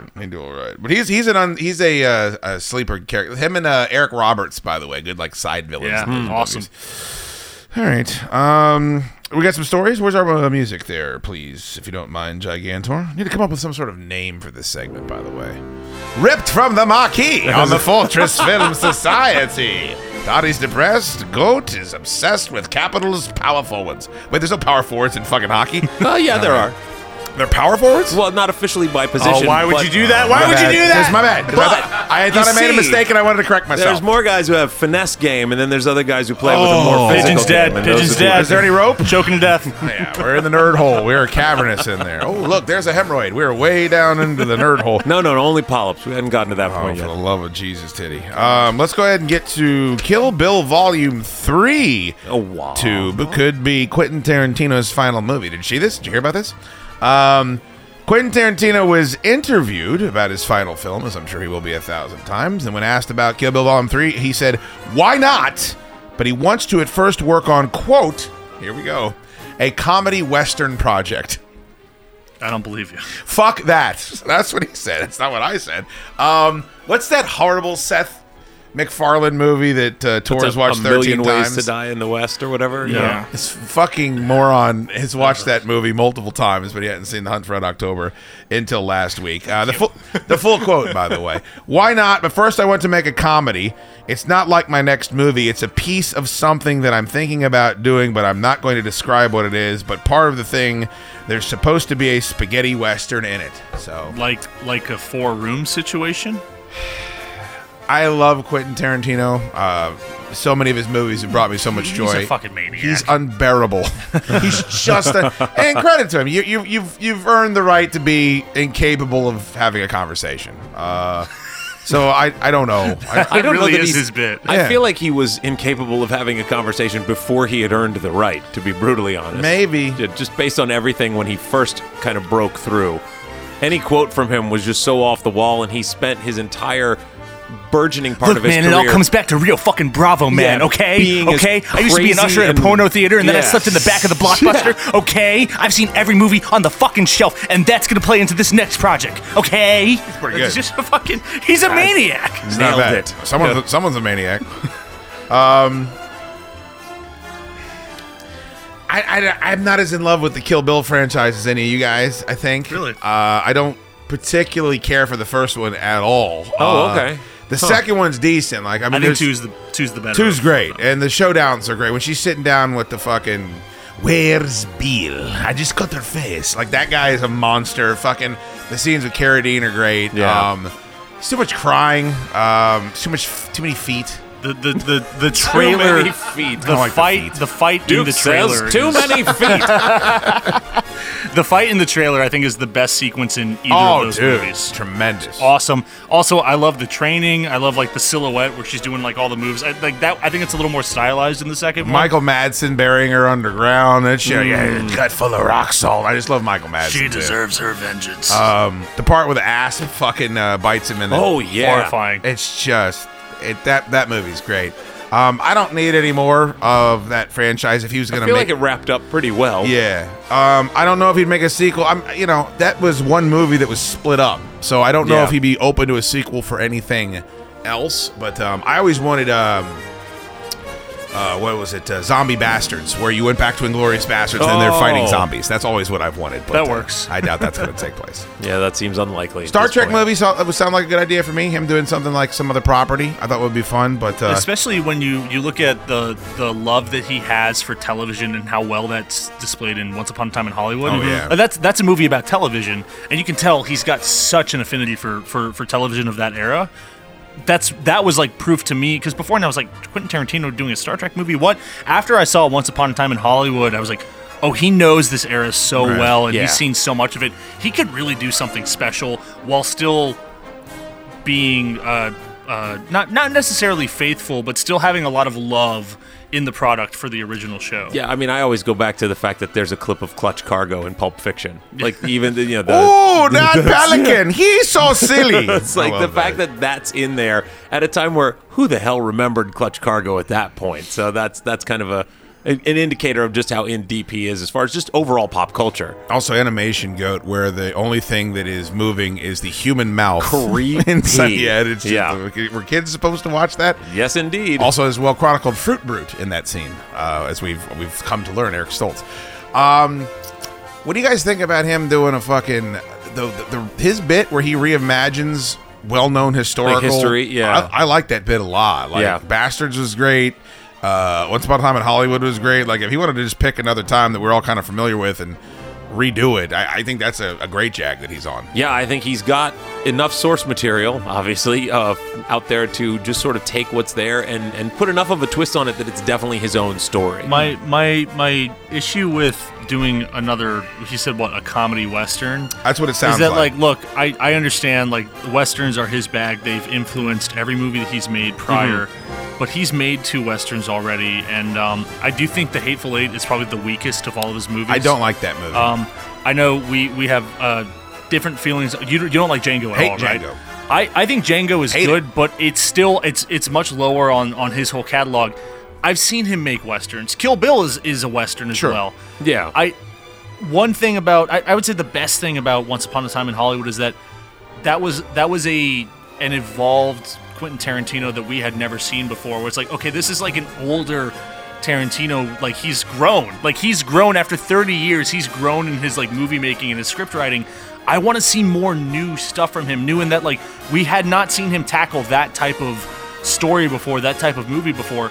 And I don't want to see him go back to a trope of his. Okay, but the best part of Once Upon a Time in Hollywood is the pit bull mauling the hippies and then Leo kicking the door open with the flamethrower. So, and that's vintage Tarantino. So, well, that's great, but it's we also it's in a slightly different package. I understand that, but he was rope-a-doping us for 2.5 hours. But we had 2 hours of really great stuff leading up to that. Sure, we but had the best stuff, the best stuff. And the Bruce Lee fucking Brad Pitt fight. And I'm okay, and I assume that we will get that in whatever movie we see from him. A rematch with Bruce Lee and Brad Pitt? I hope, God, I fucking hope so. Yeah. I kill you, I go to jail. I got news for you. There was a rumor that his last movie would be he would remake Reservoir Dogs. And so, wow. What would be great, that could easily be made into a Western. Like if he redid Reservoir Dogs, but as a Just Western. a different time period. That's what the Hateful Eight was. He claimed that was like he was paying tribute to. Oh really? He said that in interviews before. He's like, this is like a Western version of Reservoir Dogs meets The Thing. I don't remember. Like, he said that in many interviews. I don't remember Tim Roth. Yes. Well, I mean, there's a lot of things. I guess so. Used. They're trapped in the snow in a cabin. Yeah, and the score was Factor, recycled Ennio Morricone music from The Thing. Wasn't fucking Shane Vendrell in the cellar that whole time in the movie? No. Channing Tatum. Yeah, it was Channing Tatum? Magic Mike, yeah. What is Vendrell was up top? He was the guy Walton Goggins. He was the guy who recognized right, okay. Henry Fonda's character. Who did the poisoning? Because remember, Kurt Russell gets poisoned and vomits blood everywhere. Didn't like that. I've only seen it twice. Like, it's a horrible movie. It's the least rewatched movie that it was the cowboy that was sitting there with the Spurs. He did the poisoning. Kurt Russell? Michael Madsen? I think the gravelly voice gentleman. Yeah, Michael Madsen. Yeah, he the did the gravelly voice. If you can't name Michael Madsen, but it's difficult to have these conversations. If you can have Kurt Russell with a giant mustache and a cowboy hat and a rifle riding a horse, and I don't like it, you've fucked up big time. Wrong. Yeah. It's tough. It's a bad movie. Django, I just thought it just almost felt like he was doing an impression of himself. Like Django reminded me of watching someone that was really influenced by Tarantino trying to make a Tarantino movie. I think Django and Hateful Eight are his most like almost like self-parody. Which is weird because you would think him doing a Western would be a fucking no-brainer. I feel like Hateful Eight was done more for the gimmick of having it on the ultra wide screen on the roadshow tour, more than it was the actual movie itself. Which I did see, and like it was impressive. But by the time it ended and we walked out, I was like, well, I think I do like that was something. Every one of his other movies better than this one. Yeah, I can see that. I think that, but it was definitely made almost more as an homage to the technology of cinema that had gone by, as opposed to making a better movie. But he did say, this was influenced by Reservoir Dogs, and I'm like, okay, maybe go fuck yourself, dude. Nice. Like, you were influenced by one of your own movies. Like, maybe just say that you've evolved. When I look evolved. back at the masterpieces I've created, I like to remix them and make new stuff that's just like it, but not really. We also know you like to suck on toes. Please stop putting disgusting, dirty, bare feet in your fucking movies. Well, for this next movie, does it intrigue you that everyone's going to be speaking a different language? What? That's what I saw in the quote, because I also had this story as my story. Well, you didn't email it over. I emailed mine over, so... It's called The Podiatrist. Yeah. That's an on me. What a weird flex, by the way. This was my story, too, 40 minutes into the conversation after I emailed it over before the show. Let me check my emails. None from you. About anything to do with this show. Should have checked my email beforehand. Right, very good. That's on me. But very good. He said he wants everybody speaking a different language. The Mexican bandito is an Italian. The hero is an American. The bad sheriff is a German, and the Mexican saloon girl is Israeli. I mean, that's like how spaghetti westerns were. Everyone was speaking a different language based on the cast. So that's just like a direct throwback or tribute to those style movies. He's gonna dub the English in, probably. That's like, I guess that's cool, but I would rather see that in like a 15-minute segment instead of like your last feature. Especially with I like Once Upon a Time in Hollywood has become my favorite movie of his. I just think that movie is lightning in a bottle. More than Pulp Fiction? Yes. Wow. Like, really, and those were the two. Those are his two best movies. Dude, we've done like 6 hours on that. It's a ridiculous thing to say. When's the last time you watched it? Pulp Fiction? No, Once Upon a Time in Hollywood. Recently. I watch it all the time. I watched it probably 5 or 6 times. I think it is. Yes, I love that movie. It is a special movie. You're right. Pulp Fiction. There have been no copycats of Once Upon a Time in Hollywood. I could name you 12 of Pulp Fiction. I mean, honestly, if we're coming down to like a debate between those two movies, it's like no. I just want you to be clear. You're allowed to like whatever you like, and I love that movie, and you're allowed to take that stance. Nobody would ever debate that. You're the only one debating that's a better movie than Pulp Fiction. You're alone. Message me on Instagram if you feel so like. Slide into my DMs. That's funny. Did you have something to contribute, Lottie Dottie? We like Spotted. We don't cause trouble. We don't bother nobody. That's me. That's you. That was definitely you. Thank you. We actually talked about John Wick a little earlier in the show. We did. Mentioning Larry Fishburne and his questionable role in those last two movies. Could just be poorly written. But a lot of pigeon shit. Yeah.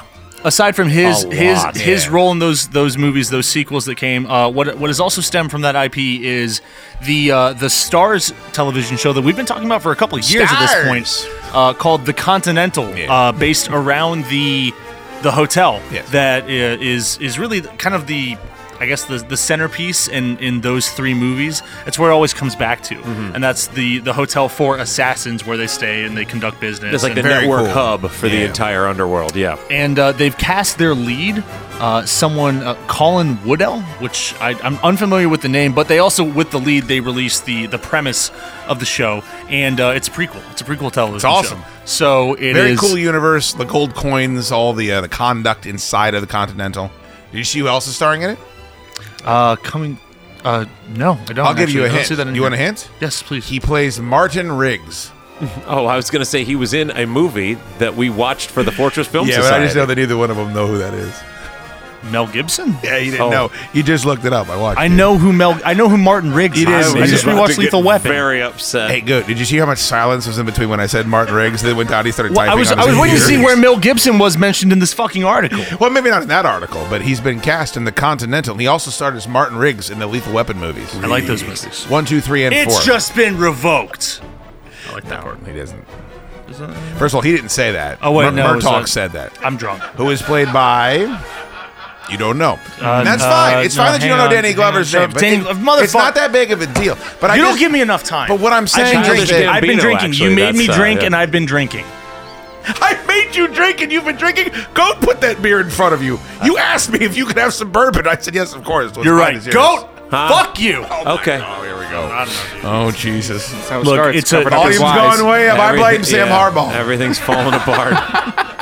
That's where just talking about movies. That's where the negativity started. That's what I say. It's a prequel to the John Wick movies. It's a TV show, though? It is a TV show. So it's on Stars. Stars! Have you watched anything on Stars before? Stars. Stars! Yeah, I watch movies. Actually, Stars has a good lineup of movies. Any of their original TV shows. I watched that Black Sails. I watched a little bit of Ash versus the Evil Dead. Okay, it was a good time. I never finished it out, but it's got it's very Army of Darkness. I enjoyed it so much. I didn't finish it. Yeah. It's fine. It's like I got 3 or 4 episodes in. It didn't. I think it went for 2 seasons. I never followed up with it. It's really silly. I'd rather be watching Evil Dead 2 than Ash vs. Evil Dead. He's getting into it, isn't he? He is straight in. I love Drunk Dottie. Oh, there you are, Drunk Dottie. I'm self-conscious. Why are you saying the kid in Hook, when he pushed Peter's face away. And Drunk Dottie comes out. Get all that icing off of his face. Yeah. Anyways, it appears to be a story about the origin of the hotel. You think when they're in the Continental, they have a big banquet, and then they stand up on the table and yell bangarang, and then just start throwing fucking goop at each other all over the place? That was just a frosting for dinner night. That's what I always hoped it was. Hey, Rufio, why don't you go suck on a dead dog's nose? I gotta rewatch Hook. Remember then he sees all the icing. It is weird how many just plates of goop there were at that table. Oh, they're Lost Boys. What do they want? Yeah, exactly. Was that Spielberg, by the way? No. Maybe he presented it. I can't imagine he directed it. Yo, bro, you want to get upset? Go to Rotten Tomatoes and type in Hook right now. Oh. And wait till you see what it gets on the old tomato meter. I feel like you might have mentioned this on a previous episode. Anytime I'm in a good mood and I want to make sure that I put an end to that shit, the world is not right. Yeah, I go in and do this and I realize, I'm not meant for this world. That was the 13th Warrior Goat, where they were getting panned on Rotten Tomatoes for no reason. Okay. Same basically. Well, but this might be worse. Damn. Yeah, what is it? 29% from the critics. 29%. 76 from the audience, which is that's even actually a little tepid, if you ask me. I wonder if it's the 2 hour and 24-minute runtime that might. I wish it was twice as long. Dude, it was Spielberg, and it was his project in between. Did he direct it? He did direct it. Wow. In between The Last Crusade and Jurassic Park. What the fuck happened? How would Spielberg get that level of disrespect? I have no idea. It must just be like, That's where weird. was this in relation to Toys? Have you ever seen Toys? Oh, that's a bad movie. Oh my God, it's so atrocious. Yeah. Have you ever seen Toys? I've been told to avoid it. Yeah, I never had the pleasure. But I wonder I've if seen that's Hook. like- I've seen Hook, but not since I was a kid. I wonder if the Vanity Robin Williams No, but the Dustin Hopkins is Captain fucking Hook. Smee alone in that Smee. Yeah, Smee's me. Hopkins is Smee, Let and me like make you a Dustin nice Hopkins plate. is Hook, and it's like, yeah. I just remember they have like the baseball game, and someone's like, "Oh, he's stealing second." He shoots his catcher ass. jumps up and shoots him. And a 2-roll noon. He throws it. He falls down on the ground. This is a fucking great movie. I gotta revisit Hook, man. What's wrong with it? By the way, both of the team. You know what the baseball team names are? Both of them. What's that? The Pirates. They're both wearing Pirates jerseys. You never seen it, have you? I have not. No, that's why I've stayed rather quiet during this conversation. That's I'm looking it up unfortunate. right now to see if it's streaming anywhere. Great fucking movie. Great movie, Hook. It's a lot of fun. It really is. Like even if you don't think it's quote unquote good, it's a lot of fun. It's good. Like that's. Well, I'm just saying. Like even if you go like, well, I can see the flaws. Enjoy yourself and watch it's a it. kids Have movie. fun. There's some dialogue issues in there, I would say. Oh, by the way, Julia Roberts is Tinkerbell. Yeah. And a smoke. Oh shit. And they figure out a way to make her life size. So remember, after Confessions of a Dangerous Mind, Julia Roberts is an automatic A+ from this gentleman Oh, over I didn't here. know that. Oh yeah. Oh, yeah. Yeah. You got all boned up. 'Cause I believe that was his Completely. first encounter with Julia Roberts. What year did Hook come out? Was it 91? 91. It says Okay. here, yeah. I've had boners before that. I'm only to confirm. That is the first boner I remember. Okay. Is when I remember the boner I got when Julia Roberts became life size and started making out with Peter, and he's married. That's when I knew I liked infidelity porno. Is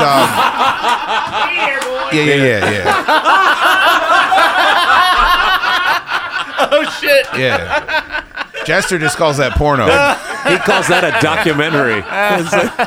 Jester calls that lifestyle porno. Oh shit! Cinema verite. Yeah. He's married and he's trying to go get his kids from Neverland, but then Tinkerbell is alive and she becomes full size, and they start making out, and Yeah. got a boner. I mean, he does end up, spoiler alert, he ends up realizing he married someone for a reason. How the But- fuck do you not fuck pixie magical Look, Julia Roberts? You gotta feel like you get a pass for that one. You're like, look, I never thought she'd be full size. How Okay, was she- like how am how- I supposed to pass this up? And how far was she gonna go? Because she goes more, and like he's like, oh yeah, and then they're like, oh, they're gonna fuck in front of all these kids. Dude, I might have to revisit this tonight. Yeah, it's a By the way- totally different movie when you look at it from as an adult. The Jim Jester autobiography is going to be called "Fuck in Front of All These Kids." Because we have no other option. No. Where else is it gonna happen? Jester, I don't know if you can get that on Oh my camera, but Dottie just emptied God. the bottle. The bottle's upside down. Just emptied the Remember when he bottle of, bitched about having this extra beer? yeah. You're drinking a 10% beer. You just emptied the bottle of Buffalo Trace. Let me just go ahead and polish this off. That's not my Uber. It can't be. It's bullshit. No. That guy's for somebody else. So it drive me 40 minutes home. You wait till the Rodcast hoot next week, you motherfucker. Oh shit! Oh You no! babysit me for 6 hours. All bets I'm are coming home with You got to go home with core. core. So Julia Roberts goes from like short-haired Tinkerbell to like long-haired full-size. I don't know Donna. if she has long hair. She's I think she still keeps the full-size, pixie cut, and She's yeah. very attractive. I'm all in. I'm gonna break some news to you. Julia Roberts is generally pretty attractive in the films she's in. I'm gonna go ahead and let you know that. I know, Again, yeah. Limb Radio, we're out on it. Jesus Christ! All right, are we done with? How do we get the Hook? I have don't no idea, remember. actually. Was it Tarantino and I don't know. Described Ant-Man's evening last night. Hook. It's all you, Goat. Oh dear. Oh boy. Are we all familiar with at least a decent portion of Mel Brooks' catalog? Oh, absolutely. Yes. I don't know if you guys have seen the news that the long-awaited quote-unquote sequel to History of the World Part 1 is on its way to Hulu, apparently, as a variety series. It's the most disappointing news in my week. Actually. I have to admit, I was kind of like, is this going to be good? Can it be good? If he was making it, if it was a movie, I would at least. I don't know what a variety. I mean, are they gonna do a live show? Is it gonna be like a fucking I know ensemble? Like the movie, I guess at the end had song and dance numbers for the Spanish Inquisition and stuff. But I think that might be what they mean by a variety show. I think because that was traditionally the term variety show is a little bit of comedy, some song and dance numbers, and some other stuff. But I'm more concerned, and this has just incessantly been brought up on social media, is what can he get away with in 2021, 22? I'll explain it to everyone. Nothing. Yeah. He can't get away with anything. I mean, a lot of people are saying in light of the Chappelle thing recently where the Netflix CEO or whatever went to the mat for Chappelle in defense of him and then now I guess recanted his statement or something. I'm not sure where that situation lies, but it's interesting to see, like, what sort of freedom is he going to have? Is it going to be that envelope-pushing comedy that was his hallmark that has, I guess, in some ways, been misunderstood as time has gone by? How into his 90s is he? That's a great question. I want to say he's an older gentleman. Yes, now. He's definitely an older gentleman. I feel like he's been 90 forever. Yeah, well, his his kid is, right? Yeah. It's Max Brooks, who wrote World War Z. Celebrated author, 1926. He also wrote that Sasquatch book that I read, which was good. Yeah. He's 95. Okay. Jesus Christ. Yeah, that's even as someone who knew him only as relatively an old person, that makes me feel older than I probably here's, should. But here's what's going to happen.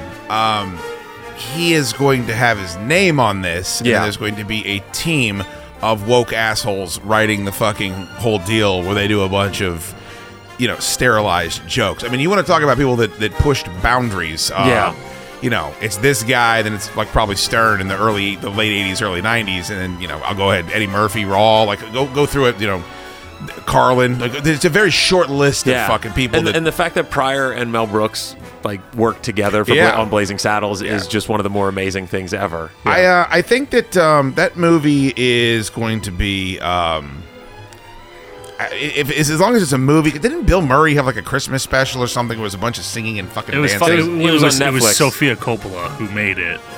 Okay, but yes, it was the Bill Murray Christmas special on Netflix. Yeah, he was in it. Like, it was his deal. It was very. You know what else Sofia Coppola's done, right? Lost in Translation. Yeah. But it was very late model Bill Murray. It was of that, where it was sort of somber and mildly depressing. I don't know. I don't have high hopes for it, is what I would say. I would definitely watch anything Mel Brooks does. That's been my policy. Just to give it a chance. Yeah. Favorite Mel Brooks property? Well, it should be everyone's, right? Blazing Saddles. I'm very partial to Young Frankenstein. As am I. It's fine. Yeah. I mean, I love Blazing Saddles. Don't get me wrong. I'm not putting it down. I very much enjoy a lot of what happens in Young Frankenstein. Did you say Richard Pryor was in Blazing Saddles? No, he helped write it. Oh, okay, good. Yeah, he worked with him on it to make it. Just making sure. I think Go would not say something like I think originally he was supposed to be the sheriff, but for some reason that didn't come to pass. Cleavon Little. Yeah. Who is tremendous. Him and Gene Wilder. Just knock it out. Unbelievable. Their scenes together are so Why great. did him and Gene Wilder do 15 movies? I mean, you look at Gene Wilder in any of these. Well, there's a reason why Madeline Kahn and Gene Wilder and all the Mel Brooks movies. Like, why would you cast anyone else? Revisited The Producers back in the spring. Holy shit. Yeah. I just laughed for 90 minutes straight. It's unbelievable. I mean, there aren't too many movies that give you a cardboard belt as a punchline. So I think actually History of the World Part 1 might be on the lower end of the scale for me. I think there's a lot of great moments in it, but on the whole, it just feels very disjointed. And it's just kind of an excuse to get in some jokes. So I'm not as excited about this as a lot of other people seem to be, even before you get to the what can he get away with quotient. Weren't they saying for a long time they were going to do like a Spaceballs 2 as well? I hope not. Although it would be fun to see. You really don't care. I don't like it at all. But it'd be great to see them. If they were shitting on the original Star Wars movies like that, could you imagine? Oh my God, what they could do with these they Star almost Wars don't, movies? Well, they almost don't have to. Though. Just, you know what they should do? They should just put up the title screens for the new Star Wars movies and be like, go watch these. You'll laugh your fucking ass off. It's a Netflix special. It's 45 seconds long and it's over. Speaking of Richard Pryor, he starred in a couple movies with Gene Wilder. There's one that he did called Hear No Evil, See No Evil, where he's we blind have spoken about that one. and Gene Wilder is deaf, and it's fucking hilarious. And no one has seen it. You should see that movie. It's a great movie. It's great. Yeah, I love Gene Wilder. Sucks he's dead. How many? I would trade Robert Pattinson. Let's make a list here. Oh well, that is just an unfair game. Like shit. Let's make a list. How about the entire cast of the Batman? I was going to say the Eternals. We trade all of the Eternals two of the for Gene Cassidy Wilder. Why the Eternals. fuck would you even? Wait a minute, Peoples is in. He's Commissioner Gordon in the Batman, right? Peoples Hernandez. Yeah, I would. Yeah. I want him to live. See, I would. But I'd trade him for Gene Wilder. Yeah. It's not that hard There's of a not call. too many people. Daniel Craig. Yeah, you're out of here. I'm sorry. I do like him. Layer Cake a Oh, lot. I like Daniel Craig quite a bit, but he's got to go. Layer Cake didn't do it for me. No? Really? No. Felt like it really wanted to be a Guy Ritchie movie. Yeah, that's true. Well, I and can see that. That's most of Matthew Vaughn's career. Yeah. Guy Ritchie's a director. So Noted. Layer Cake Daniel is a Craig's movie. an actor. Actually, he played someone named James Bond. This is a 007. Layer Cake's a movie as well as a dessert. Do we have any layer cake in here, by I the way? would I'm love fucking some. starving. Do we have any? Fresh out. That's the worst kitchen in radio. Damn it. Oh my God, we've crossed 2 hours. all right, No we wonder gotta- Tor's upset. It's Tor's story. You got a story, right, Tor? It's your turn. Movies, they're coming out. Good night. I didn't check my email before the show, so I inadvertently had the same story that You Shoot pulled had. one story? Yeah. I've got a bonus story. Luckily, it's Have called you- a little thing called show prep. That's what I do. Have you heard about the Batman Cape Crusader animated series that's coming out? No. I'm excited about that. Are you? I've got so my biggest issue with that headline was that they're doing things that Batman the animated series never could do, Right, And like because it that was on Fox on but the also afternoon. Like, but like Yeah. that show is perfect to me. So why does their marketing have to be? Oh, we do something that this show wasn't able to do. Well, that show is like the pinnacle for me. So why does it have to be a comparison? Maybe they don't think it's the pinnacle just because it's the pinnacle for you. They took the Governor off. Now that's going to be on HBO Max, so they can get away with a They little took bit the more. catalytic converter off. They're making a lot of DC cartoons for adults now recently. You see that, right? I do. A shitload of them. I'm totally fine with just Batman the animated series going back to that. Okay, but a lot of times they continue making properties even if you're fine with it or not. Because, I mean, the only argument that I'm hearing from you is you like Batman the animated series. do. But this won't take away from that. This is just more material. I'm going to change my Twitter bio to just I like Batman the animated series, by the way. And one of the original creators of that series is working on this as well. Okay. So Bruce Timm, who is one of the most in-depth creative visionaries behind that series, is the creative force behind this one. He's involved with J.J. Abrams, which may be a hit or miss faction, but I feel like he's going to lurk in the shadows and just sort of do his thing. At least I hope so.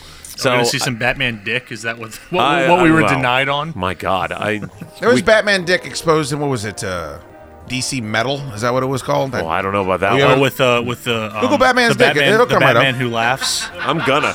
Yeah. This is my work I machine. mean, This you will don't be see great. the Batman who laughs dick. That's the Joker and the Batman But it was combined. same series. Do you know how, very cool actually, do you know how the Batman who laughs came to be?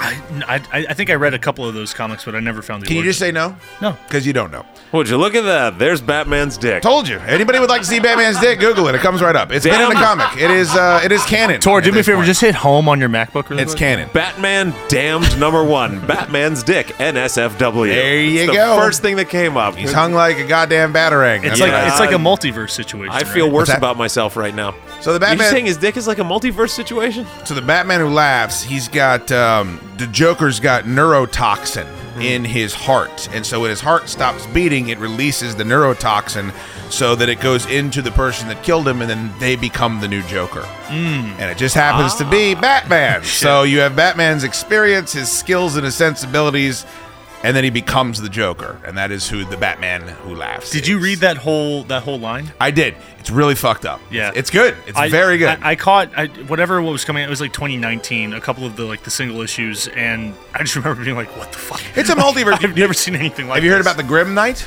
No, I don't. You know love the Grim him. Knight. That's the Batman who doesn't mind murking people, so he just walks around like Oh. strapped up like Spawn and just fucking kills. I mean, the everybody. Batman who laughs, he just looks like Hellraiser meets Batman. He's fantastic. I love him. He's a great. They have a bunch of great skins in Mortal Kombat for him. Just real quick, I had a story, but then I'm sorry. No, it's fine. It's fine. The 10 best songs in horror movies. Oh. I'm going to read them to you. Then I want you to tell me the website I got them from, because you all will be able to do it. You ready? I have a feeling. 10-1. Well, 10 is somehow Red Right Hand by Nick Cave in the Bad Seeds. From Scream. How's that 10? What the fuck? That's 1, right? That Yes. That should be 1. Well. Because of this fucking list. Right. We Belong Together by Robert and Johnny from Christine. Is that It's fine. is that from It Chapter 2? That's from No, Christine. it's Christine. When he just said sorry. Christine, that was sorry. Look how upset Tori is. I mean, you can make fun of his lack of knowledge all you want, but he's at least listening. Yeah, and he's kind of awake. Number 8. Oh for 2 of the first 2 movies you mentioned. I think it's also. I believe it's also in It Chapter 2. Okay. Number 8. I Got 5 on It by Lunez from Us. Wait, I got 5 on it 0 for 3. by the Loonies. Is like Don't know. Is it Loonies? yeah, it's the Loonies. It was like Shock G produced They it. also- and there's did a guest whole- verse there's a on whole it. Yeah. scene Oh, you've heard it. It's like breaking boom. Yeah, there's it's I in still the haven't fucking heard trailer. about it. I still don't know what you're talking about. There's there's a whole Never scene heard in that that song. I movie want to make sure breaking that down everything. Now the goat cover is somewhat intriguing, but I've never heard that song. These are Halloween songs, by the Yeah, way. that I don't buy. So far, they're 1 for 3. Yeah. Hip to be square. Huey Lewis in the News. American Psycho. I think maybe of American Psycho when I hear it. Is that a horror movie? No. No. Seen it. You've seen? Oh, you're just going by which movies you've I'm seen. now 1 for 4. Well, you're about to be 1 for 5. Here we go. Dream Warriors by Dokken. Nightmare on Elm Street 3. Way higher up the list. That was my Is that number a one. Halloween song? No, but it's a horror movie song. At I least. like the song. It's a song for the movie, which Yeah. is better than most of these and, so far. and it's played in the pub at the end of Boys from County Hell. Okay, but have you ever walked into a store and they've had Halloween music on and that song is played? Not at all. No. That's what it comes on Ozzy's Boneyard. Dude, it's and Hair terrible. Nation every once in a while. If you but yeah. type in Halloween mixtape, like on fucking Amazon Music yeah. or Spotify, they're all dog shit. It's just to an lists like this. algorithm based on titles more than anything else. Yeah. This one actually works well. Mr. Sandman by the Chordettes, Halloween 2. Iconic. Okay. And H2O. And it's creepy enough. And creepy. Yeah, Yeah, absolutely. if By the it's way- out of context, that's a creepy ass song. Revisited H2O this weekend instead of rewatching. It's better Halloween than you Kills. thought, isn't it? Way better than Halloween Kills. Thank you. Holds up. Would you like to apologize to anyone at the table? I do apologize to you. Thank you. I know you were very fond of that sequel. Well, it's not as bad as you wanted to. What's the one with Busta Rhymes in it? Halloween Resurrection. Yeah, now we're going to get you on that one. I don't know about that one. Goodbye Horses, Q Lazarus, The Silence of the Lambs. Okay. I wouldn't Halloween? No. I wouldn't kick it out of bed on a Halloween play mix, but I would not. Maybe like number 9 or 10, Sure, I would say. sure. Number 3, Redbone by Childish Gambino from Get Out. No. Remember, guess the website. Blue Moon by the Marcells from American Werewolf in London. That Not a creepy song at all. It's not a creepy song at all. that would be And like it's the number original, 10 for me. because I it's the guess. original Blue Moon. It's not Yeah. like if it were a weird like off kilter like creepy cover, kind of like that update of Mad World. Oh, yeah. Like I could see that being Gary like, Jules. Yeah, I could see that being like Oof. okay. Like, That yeah. song fucks me up, dude. Yeah. I don't like hearing people. Sometimes do I that call song. Chad and he answers, and I'm just like playing that song over Yeah. the speaker. And I hang up. Hey, buddy. I just start sending pictures of my junk. Lose my immediately. number, please. Number 1, Don't Fear the Reaper, Blue Oyster Cult, Halloween. So this is what I would expect, at least in the top 3 of this list. But to have Red Right Hand that far back, Yeah, it's Yeah. ridiculous. it's fucking weird. Also, the boogeyman from what is that horrible movie with the pederast did? Horrible fucking horror movie. Drives a big truck. Big fucking truck. Joyride? Jeepers Creepers. Oh, Jeepers Creepers. That song too. Jeepers Creepers. Yeah. Where'd you get Yeah. those? That's all those fucking. Oh, you're talking about the director. I call Okay, that the understand. Bioshock Yeah. effect. When you just have an old song that's out of Actually. context. Oh, it's great. It's just like, and if it's slightly Like off Fallout, kilter, yeah. That fucking Bioshock soundtrack is so creepy and a lot like Somewhere Beyond the Sea is not a creepy song. No, but when in you that when you have that weird, it's playing out of one megaphone speaker as opposed to an actual sound system. It's just and it's love that. a little warpy on the turntable. Do you guys want to guess the website that came from? Is there a rant in the title? There sure is. Is there a screen in the title? There sure is. Jesus. And a screen rant written all over it. Dude, do yourself a favor. Hit on that Facebook page. I just every once in a while before this show I check it for LARFs. Yeah. That's it. I do not go there for news. They are absolutely horrific. They're the Kotaku of fucking movie websites.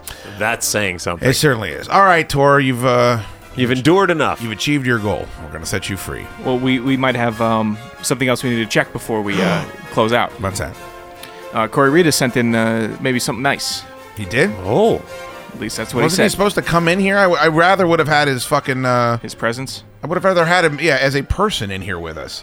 Let's see here. For Andy for Charles Cooch actually donated. Goddamn, Andy is just killing Charles Cooch tonight. Thank you so much, Andy. Corey Rita has sent in nothing tonight, just so you know. Boy. But thank you for fucking making sure that I get Bruce Tuttle. Hey. Love me some Bruce Tuttle. Bruce has been making great photoshops for the show. Go, you're not drinking. You don't have a drink. Hey, Joe, we need some beers. Joe, for the love of fuck. Come on, man. Stretch your legs. Joe, I'm going to be done with this whiskey in a second. This is bourbon. Dude, what is going on? How much have you... Oh, well, you've had a bottle of whiskey. You had a Tor, request. he drank a bottle of whiskey. I know, I saw. It's all requests Wednesday night, and it's just Dukes asking Dottie to drink. What the fuck are you talking about? He is labeling you as his enabler. You asked me if you could have bourbon. I said take as much as you want. That's all I said. I knew what I needed to perform. And you were right. Tor, you seem concerned. What's the matter? I just know how this story goes. I know how it ends. It ends with you taking him home. No, it ends with Orgy Beer taking him home. Get Orgy on the phone. We got a fat Thursday. I can't be driving up and down 66 all night. It's a big fat Thursday. It's a huge Thursday. Why is Thursday so fat? Because I'm going to be in Lambeau. Oh, I didn't know. We got some other stuff to do. We do? Yes. Well, maybe you should give me the heads up, because I'd have thought tomorrow was just a normal day. Oh, no. Big Thursday. Whoops. That's good to hear about it now, after the second show we went for 3 hours. Closing in on midnight. Sam Harbaugh's hatred for Malignant just donated. Damn. I'm not drinking. I'll be drinking. No, thank you. Oh, that's funny. That is very funny. Well, we didn't have any beers. Take your time there, Joe Kim. Gracias, Joe. There you go, buddy. What? Wow. That's the anti-Joe beer. What is that? I'll take it. Is that a multivitamin? It's good for you. This appears It's to be good. For my family. For your family. a beer for ants. As That was Stone Coldish right there. Well on done. this very table. I got something for you. Oh,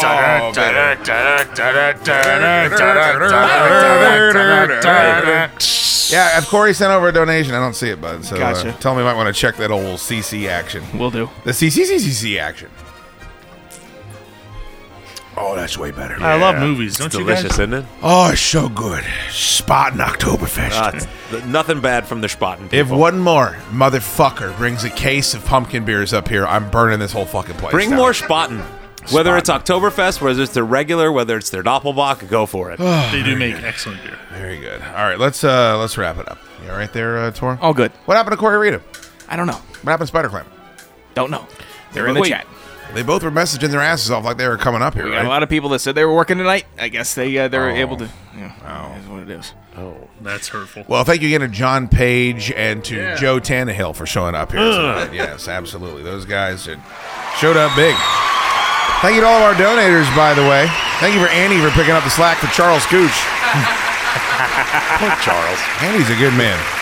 Andy Schroeder made sure that somebody would pick up the lazy slack-assness of Charles Cooch's effort. Well, I'm just saying what's being said here. Okay, you're just quoting. These aren't my words, Cody. Okay, I appreciate that. Then you can't be a good journalist if you mix the message up. Not at all. And I think we've all been speaking too much tonight, right? Yeah. I mean, I could go on talking all night, dude. I'm tired of talking, Dukes. I just want to go up to my shack and get drunk. For the record, that was Goat.